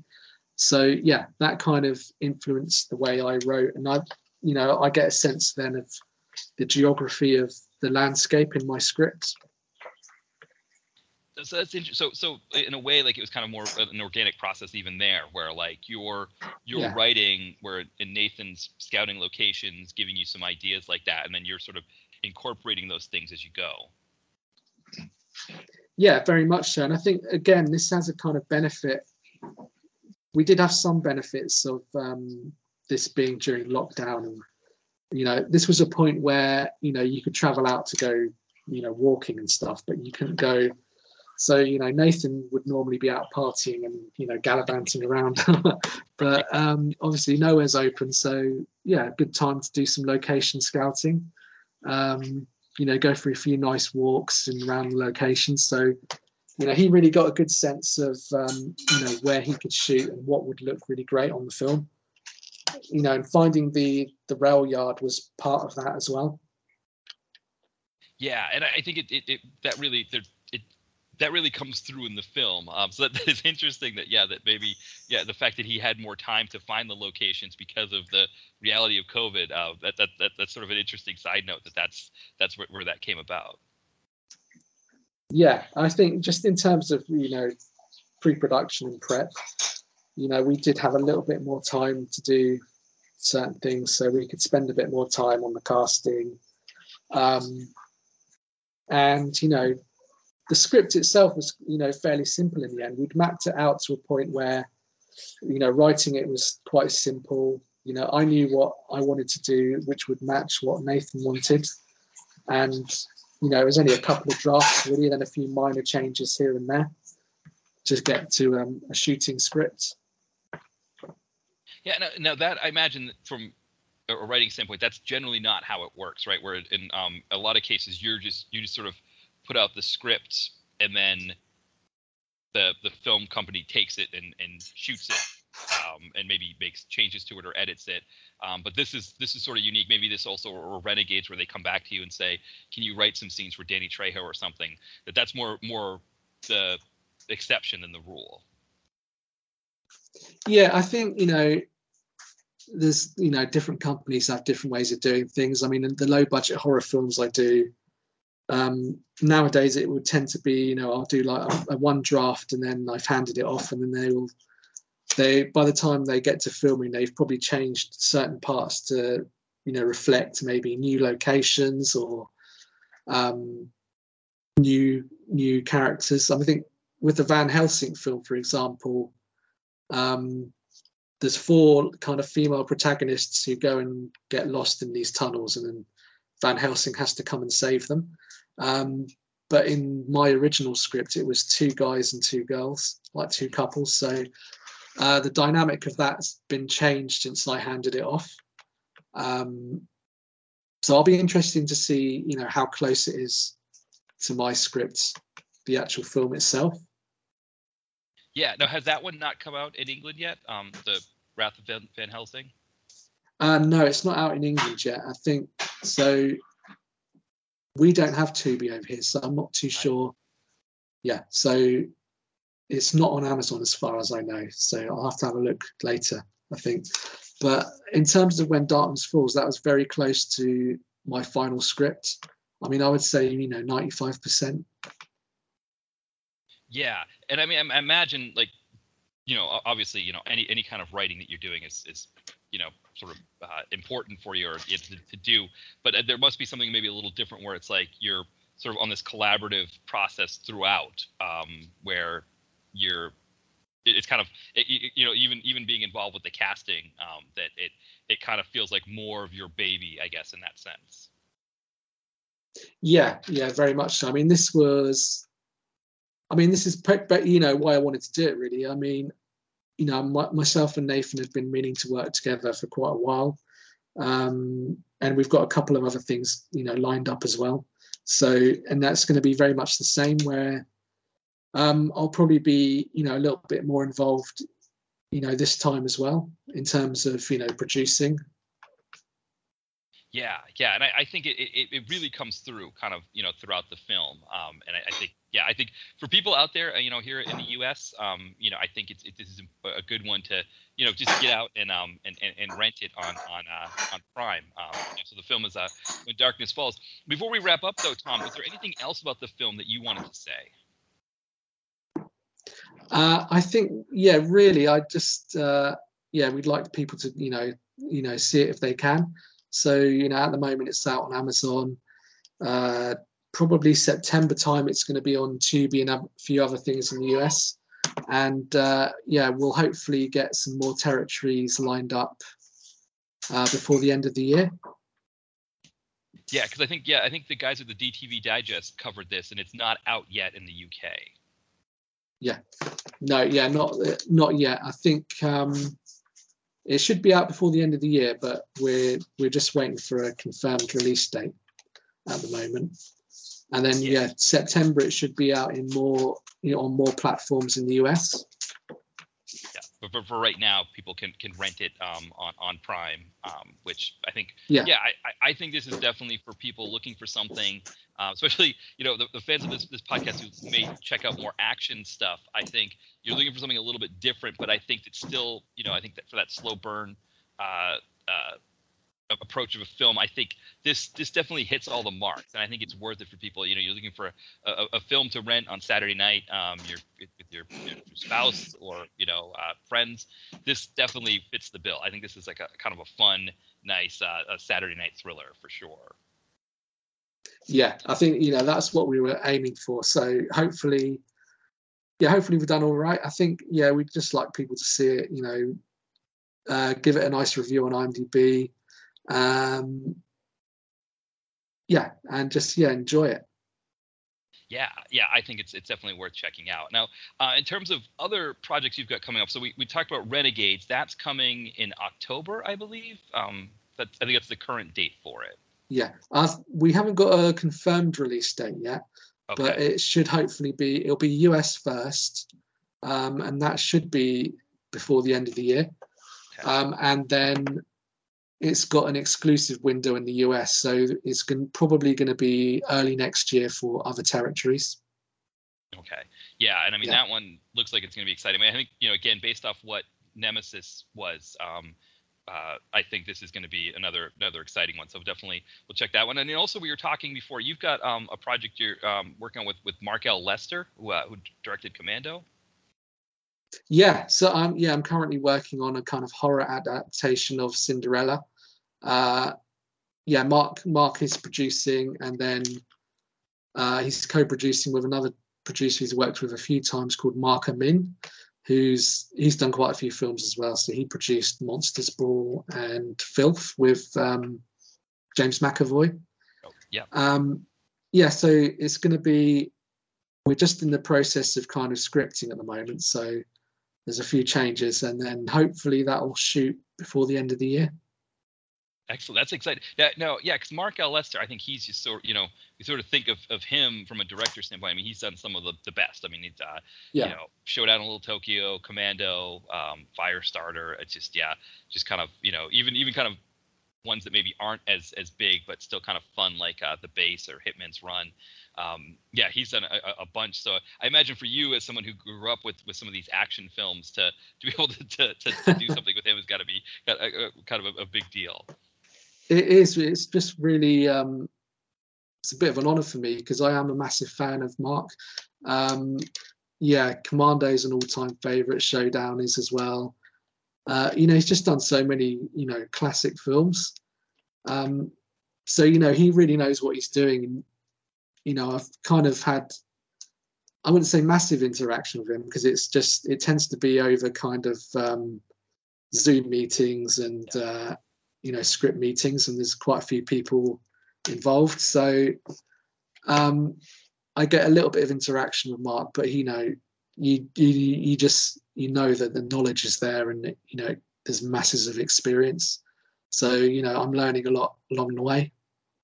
Yeah, I can only imagine. I didn't even realize because he's been doing more production stuff than directing lately. Yeah. I didn't realize he also was executive producer of The Gardener, the Gary Daniels film, which I still haven't seen yet. Yeah. But, yeah. So he's still kind of in that vein. So it's kind of cool to see that. But I think that's really awesome that you're going to be doing something with him. I think that like you said, it's kind of early in the stages, so that it isn't even shooting yet. So kind of further off in the future. And that one is going to shoot in the UK. So there's going to be a British production company are going to be taking care of the shoot itself. And I think, Mark will probably be over to kind of oversee things.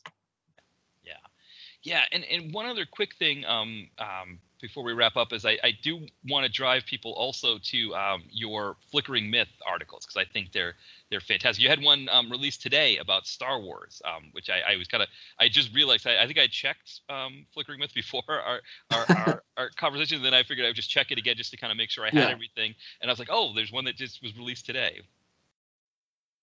Yeah, so I've been writing for them for about 12 years now. I'm quite a regular contributor, and I've covered kind of just about every topic possible.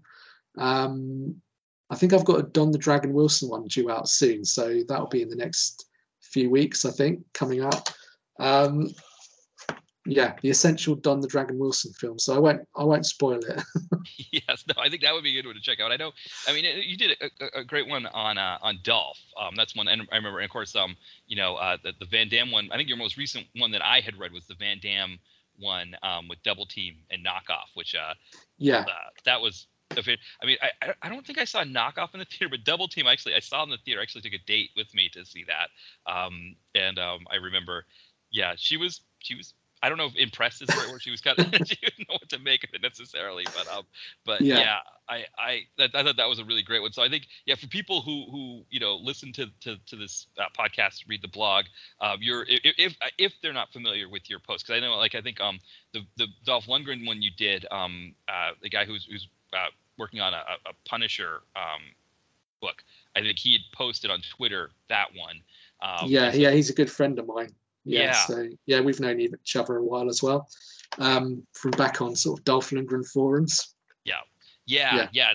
So they've kind of surfaced on Twitter, some of the ones, but I think I think your most recent one on Star Wars I think is one that I think for people of a certain age, people who have grown up with a certain Star Wars, I think it encapsulates, I think, a feeling that we all had when The Phantom Menace came out in 1999.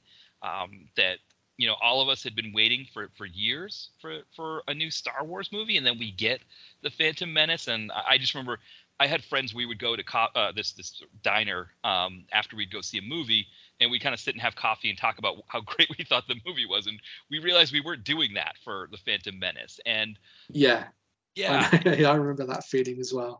And I think there was a sense with those movies that we were just expecting the next one to, we knew what we had with Star Wars and Return of the Jedi, or sorry, Star Wars and Empire. And I think you're right about Return of the Jedi, that I think because Star Wars and Empire were so great that maybe we forgave certain aspects. I always loved Admiral Akbar in Return of the Jedi, so that's why that one's always got a nice spot in my heart for that one. But it's almost like with each successive Star Wars iteration, and I think the Mandalorian TV series was great, but I think there's always that sense of like, okay, this next one's going to live up to Empire, and I guess thinking that way, that like that, and eventually there's a sense of like, okay, no, maybe what you thought you were going to get with these movies, that's not what Disney wants to do with these movies. That's not what the current what the market is dictating or something like that. Yeah, but I think it's interesting that there's been this kind of idea maybe circulating around the internet that maybe the Star Wars prequels are being kind of reappraised slightly. Yeah. That people have a fondness for them, but I think what that comes from is that the people that watched that when they were sort of 10, they're now adults, and they still have fondness for that in the same way that I had fondness for New Hope and Empire Strikes Back. I mean, I'll still maintain obviously that the originals are much better than the prequels. Even generations aside, but I don't think that big fans of the originals will look back at the prequels and think, actually, they were quite good. Right. I just think that it's, the people that watched those as kids have kind of come of age now. And then, the kids that are watching, The Force Awakens and Obi-Wan, the series now, they love that stuff. So that's their kind of generation. And, these have always been predominantly marketed for, youngsters basically, so under 20s, and I think there's a kind of bitterness, I think, to maybe a few, like a minority of Star Wars fans that because say the Boba Fett series or Obi-Wan doesn't quite live up to Empire Strikes Back, that it creates a certain anger in some people, and I find that a little bit pointless, really. I mean, if you don't like it, you don't need to watch it. I mean, they're not really being marketed for, people over a certain age. They're being predominantly marketed for, people who are under, 21. Yeah, it's an interesting thing when you think of Star Wars and Empire, because, when AFI put out their 100 movies, 100 films list, both of those movies made the list. And I don't think that there has been a Star Wars film since Empire that you would be putting on any kind of top 10, top 100 list of all-time films. I mean, Empire and Star Wars do kind of hold up, that you could put them on a list that has films like Casablanca or The Godfather. Yeah, definitely. That's the quality of filmmaking you're talking about there, and these just aren't that movie. But in a way, it's almost like expecting. It's hard to even expect that kind of quality. I mean, you think of, we were talking about Goodfellas earlier. I mean, how many movies has Martin Scorsese put out that are as good as Goodfellas? I mean, my wife and I watched Wolf of Wall Street the other day, and we're like, there's a lot of kind of over the top ridiculousness happening here. But we watched it right after we watched Goodfellas. So it's like, are we just being harder on this movie because we just watched Goodfellas? And maybe that's the standard that, that our generation is holding. I mean, I was very young when Jedi came out. I was 4. And so for me, of course, having a lunchbox that had Ewoks on it was fantastic. But, when I watched Jedi in the context of the first 2 movies, again, in that idea of like 2 movies that were top 100 of the 20th century kind of movies, Jedi definitely doesn't hold up. But I think there is that sense, too, of like, you just kind of let it go. Though, I mean, American film films didn't really let The Godfather 3 go. So No. Jedi's probably better than Godfather 3. But I think we all went into that Phantom Menace expecting, AFI 100 movies, 100 films, kind of, short list kind of movie. And when it didn't happen, you're right. I think we started to expect, okay, so part 2 is going to be that level of movie. Same thing doesn't happen. Part 3. I remember a friend of mine went and saw part 3, and when James Earl Jones's voice comes in, he was doing a like Verizon advertisements at the time, and my buddy just started like heckling and kind of making like jokes and like the like James Earl Jones selling variety or something like that. And I remember I was thinking, boy, I really liked part 3, and then when he started kind of picking it apart, I was like, yeah, you're kind of right. Like, again, I think even for me, I kind of forgave not part three, but the third of the prequel trilogy. I kind of thought that was better than it was, and again, it doesn't really hold up compared to those earlier films that were kind of just classics on a different level. Yeah, but I mean, I think there was just in general, they were made at a time when there were lots of these auteurs really making great films at the time, and George Lucas was among that. Yeah, and he kind of he's pioneering the kind of blockbuster and really kind of trailblazing the kind of film that we are used to on a weekly basis now. Yeah. But he's doing that alongside being in the same ballpark as Coppola and Spielberg, Scorsese when he was coming through. All these great directors making films exactly their way. Whereas now it's a lot more of a kind of product mentality. So I think it's there's an aspect of studios not really wanting. Sometimes they'll be daring, they'll give a director free rein to do something like Taika Waititi is getting at the moment.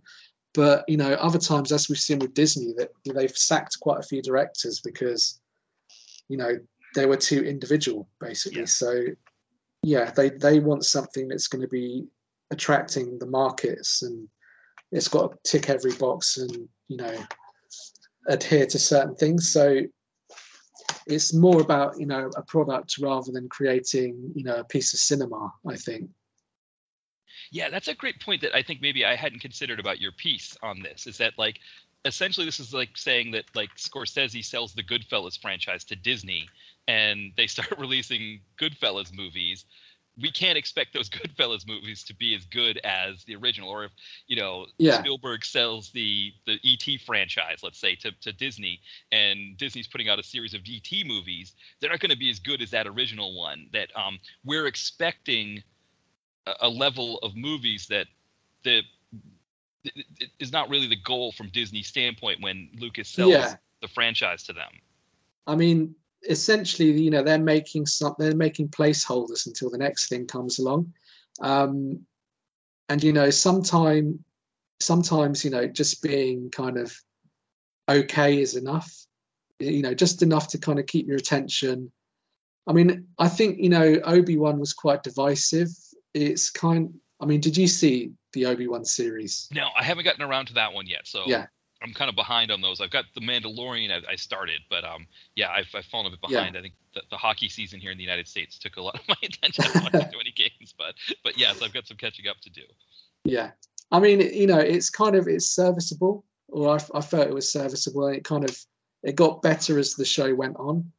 But I think what it is that it's just meant to be interesting enough to keep your attention and have you watching until Andor comes along, and then that'll be interesting enough until the next season of Mandalorian comes along, and then the same with all the Marvel movies. That it's one is a placeholder for the next one. So it's not about making great things. They just want to make things that adhere to a formula that their fans like at the moment. And I think the Obi-Wan series, to me, TV series over the last 25 years have got a lot better, a lot more cinematic, I guess. But that felt to me a bit more like a throwback to things like Xena and Hercules, which are good. They keep you watching, but they're a little bit hokey and a little bit cheap. Whereas I don't know, something like Stranger Things has a lot more, I don't know, emotional grip, I think. Yeah, that's a really great way to describe it, because you think of like Xena, Hercules, you think of like the 90s 2000s syndicated action show, that syndicated here in the US, where it's like you get back from the bar, pub at 3 a.m. and you want to turn something on while trying to keep the room from spinning too much and whatever. It's like, Hercules at 3 a.m. works. It's perfect, and that's kind of, you're right, like that's almost a sense. I mean, I think there's almost a sense too of like they're stretching themselves really thin, that it's like, when you think of like Stranger Things, the people that are making Stranger Things are just working on Stranger Things, whereas it seems like there are a lot of balls being juggled right now with Disney, where I think they're really worried about maintaining a certain momentum. Like you said, there's a placeholder for one thing to the next, and it's not really about the show itself being popular. It's about building momentum so that the next show keeps the subscribers, keeps people subscribed, gets more people to want to subscribe. And for my wife and I, we're subscribed to Disney just because we have the Hulu subscription, and then I subscribe to the ESPN one, and Disney just comes included with all three, as a package with all of them. Yeah. So, we would never drop it, but I think that's the mindset. It's almost like they're taking these properties that they own, and they're using them just to keep perpetuating the subscription process that they don't want to turn into Netflix, where they have to keep upping their prices, or they have to keep finding new ways to maintain a subscriber base. It's just using these properties. Oh, we've got a Boba Fett show. That people need to see this Boba Fett show, and everybody's talking about it on Twitter, and they you want to be the person who does it, and then that's just, like you said, just building momentum to the Obi-Wan, to the Andor series, and so on. Yeah, I think, they're not setting out to make anything kind of terrible. And I don't think some of these shows are as bad as some of the, the diehard fans might say. Yeah. But, it doesn't, I guess it annoys people that, they're quote unquote woke or whatever, people might complain, or they're not quite as well crafted as, the original films. Yeah. I think with Marvel as well, it's just a case of, they're doing so much that it's, they're spreading everything quite thin.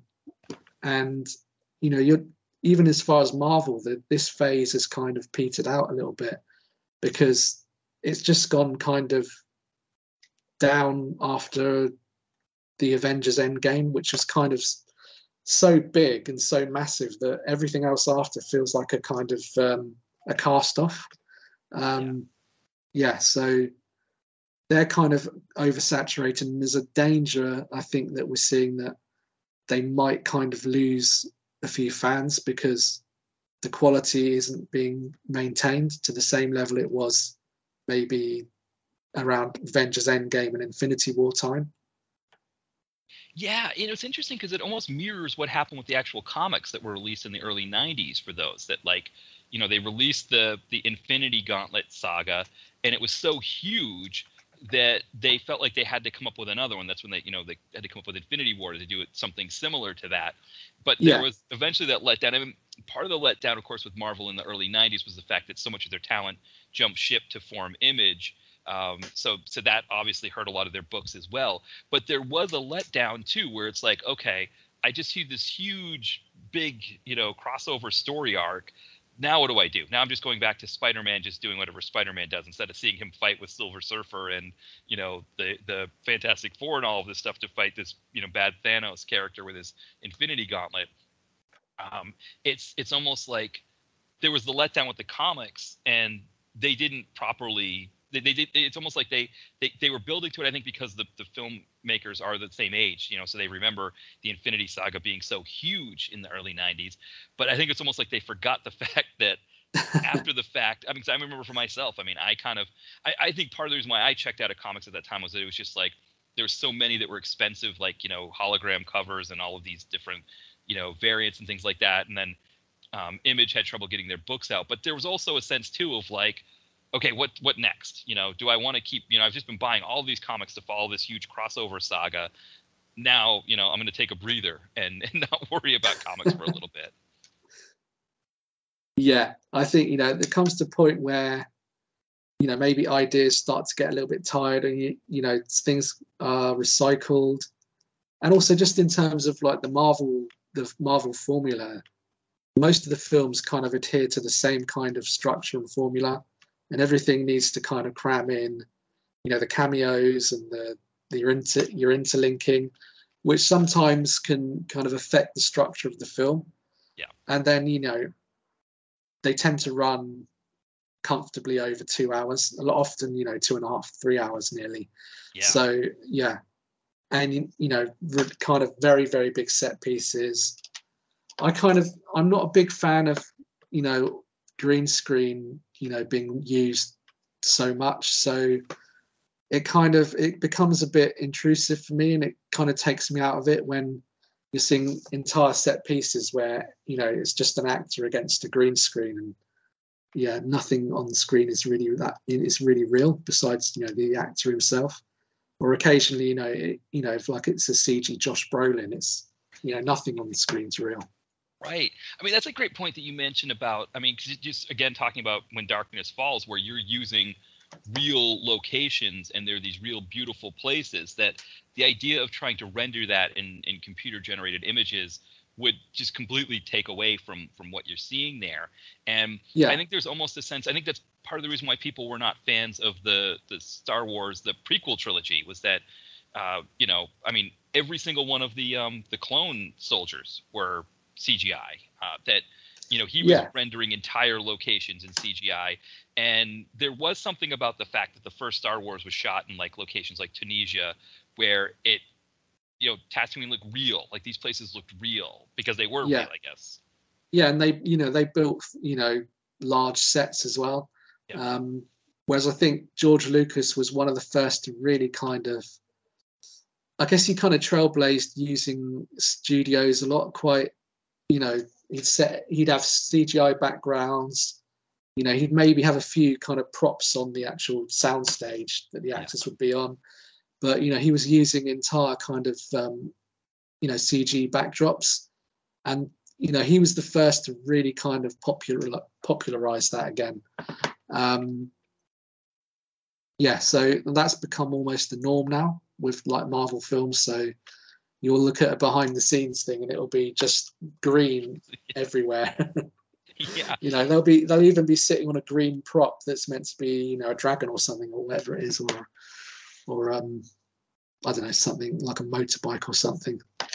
Yeah, no, that's a great point, because now it kind of going back to with the Star Wars piece, I think that might have been why people were. I mean, again, the first movie, the Phantom Menace, that sort of first prequel film, I think it was disappointing in the sense too that it was just like, Darth Vader as a kid just seemed like a bit much, I think, for a lot of people watching it. But you're right that was also the first time we're seeing a movie where everything is being done, and I think at the same time too, he was re-releasing the old movies with this added footage, and I think that was also something that was really disruptive to people. And so there was almost like he was without knowing it, he was building this sort of animosity towards his own property with his diehard fans, kind of with these different decisions that he was making in terms of making the films. Yeah, I think he was doing that, and at the same time he was kind of, as he did before, kind of revolutionizing certain things as well. So,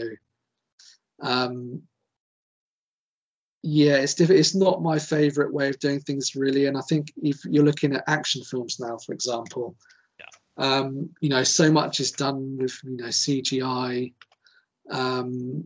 even as far as sort of gun effects and explosions and things like that. And now I know there's been big safety issues and things like that, which have kind of changed the attitude even further now after what happened with Alec Baldwin recently.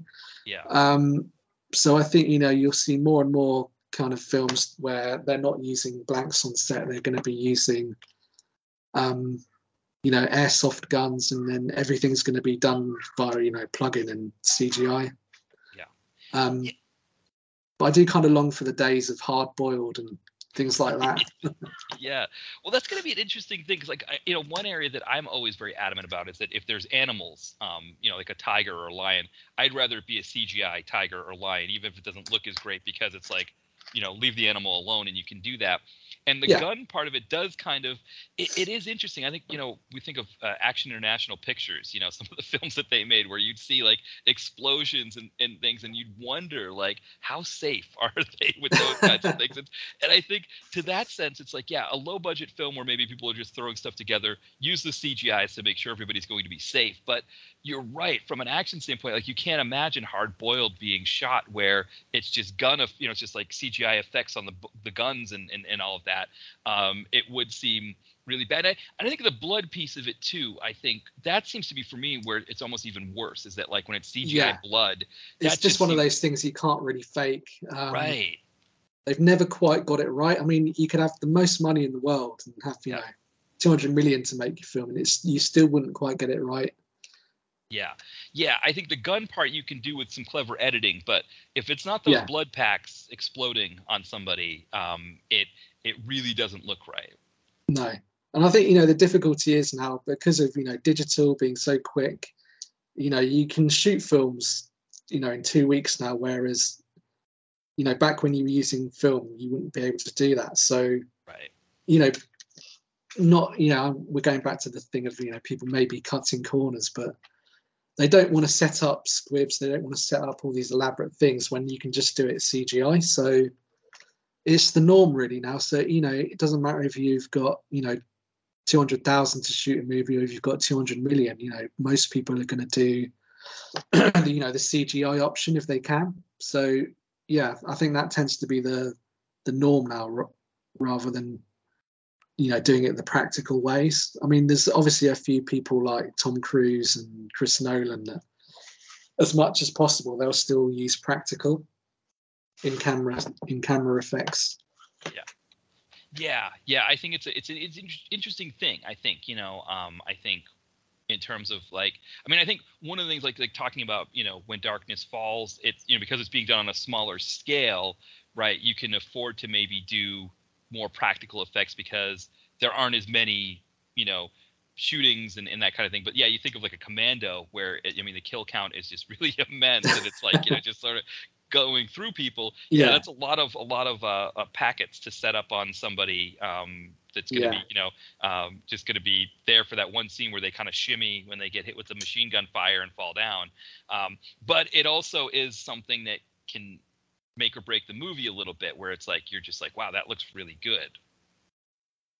Yeah, exactly. I think this is why also there's a lot of films now, you know, from the sort of 80s and 90s that, you know, the kind of action films that used to get torn apart by critics back then, I think they're being reappraised slightly because, you know, they do stand out in a way that, you know, you don't really see much of nowadays. So, you know, like even like you say with Commando, I think people get the kind of tongue-in-cheek aspect of it now, and they kind of like the simplicity of it, and it's, you know, good fun. But also, the way it's constructed is, you know, it's really well constructed, and you know, it doesn't feel rushed, you know, whereas a lot of films nowadays might feel rushed. You know, that goes as far as like the cinematography, you know, the music as well. James Horner's score in that, you know, is one of my favorites. It's just, he did some really great scores back in those days.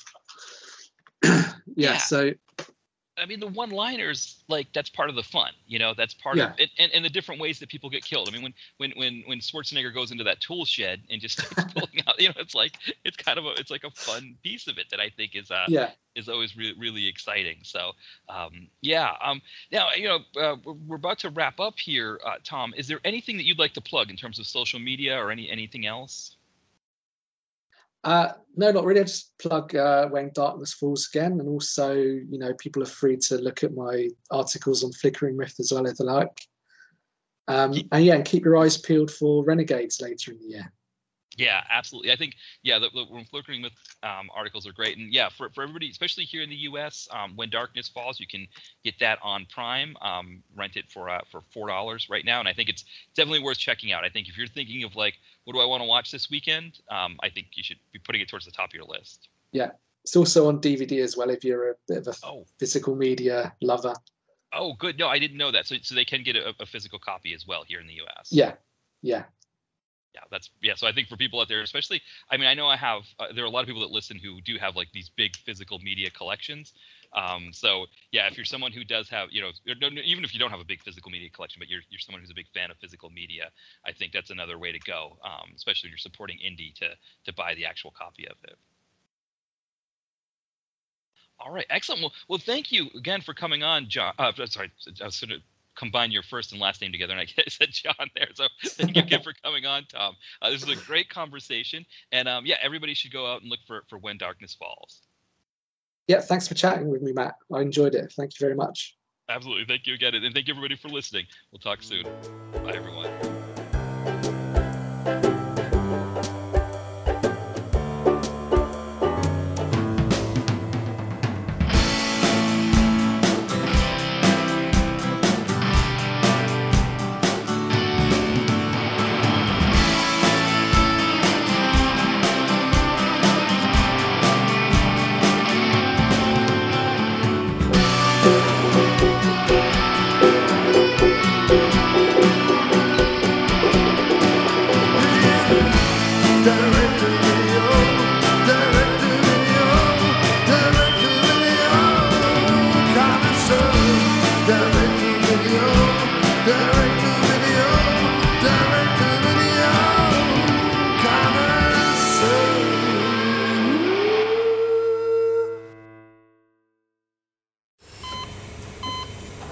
Hear that?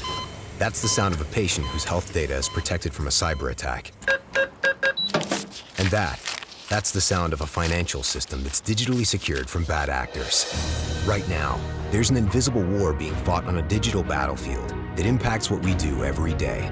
That's why at Peraton, we do the can't be done to help protect the vital systems we rely on. Because if we don't, the alternative is unimaginable. Peraton.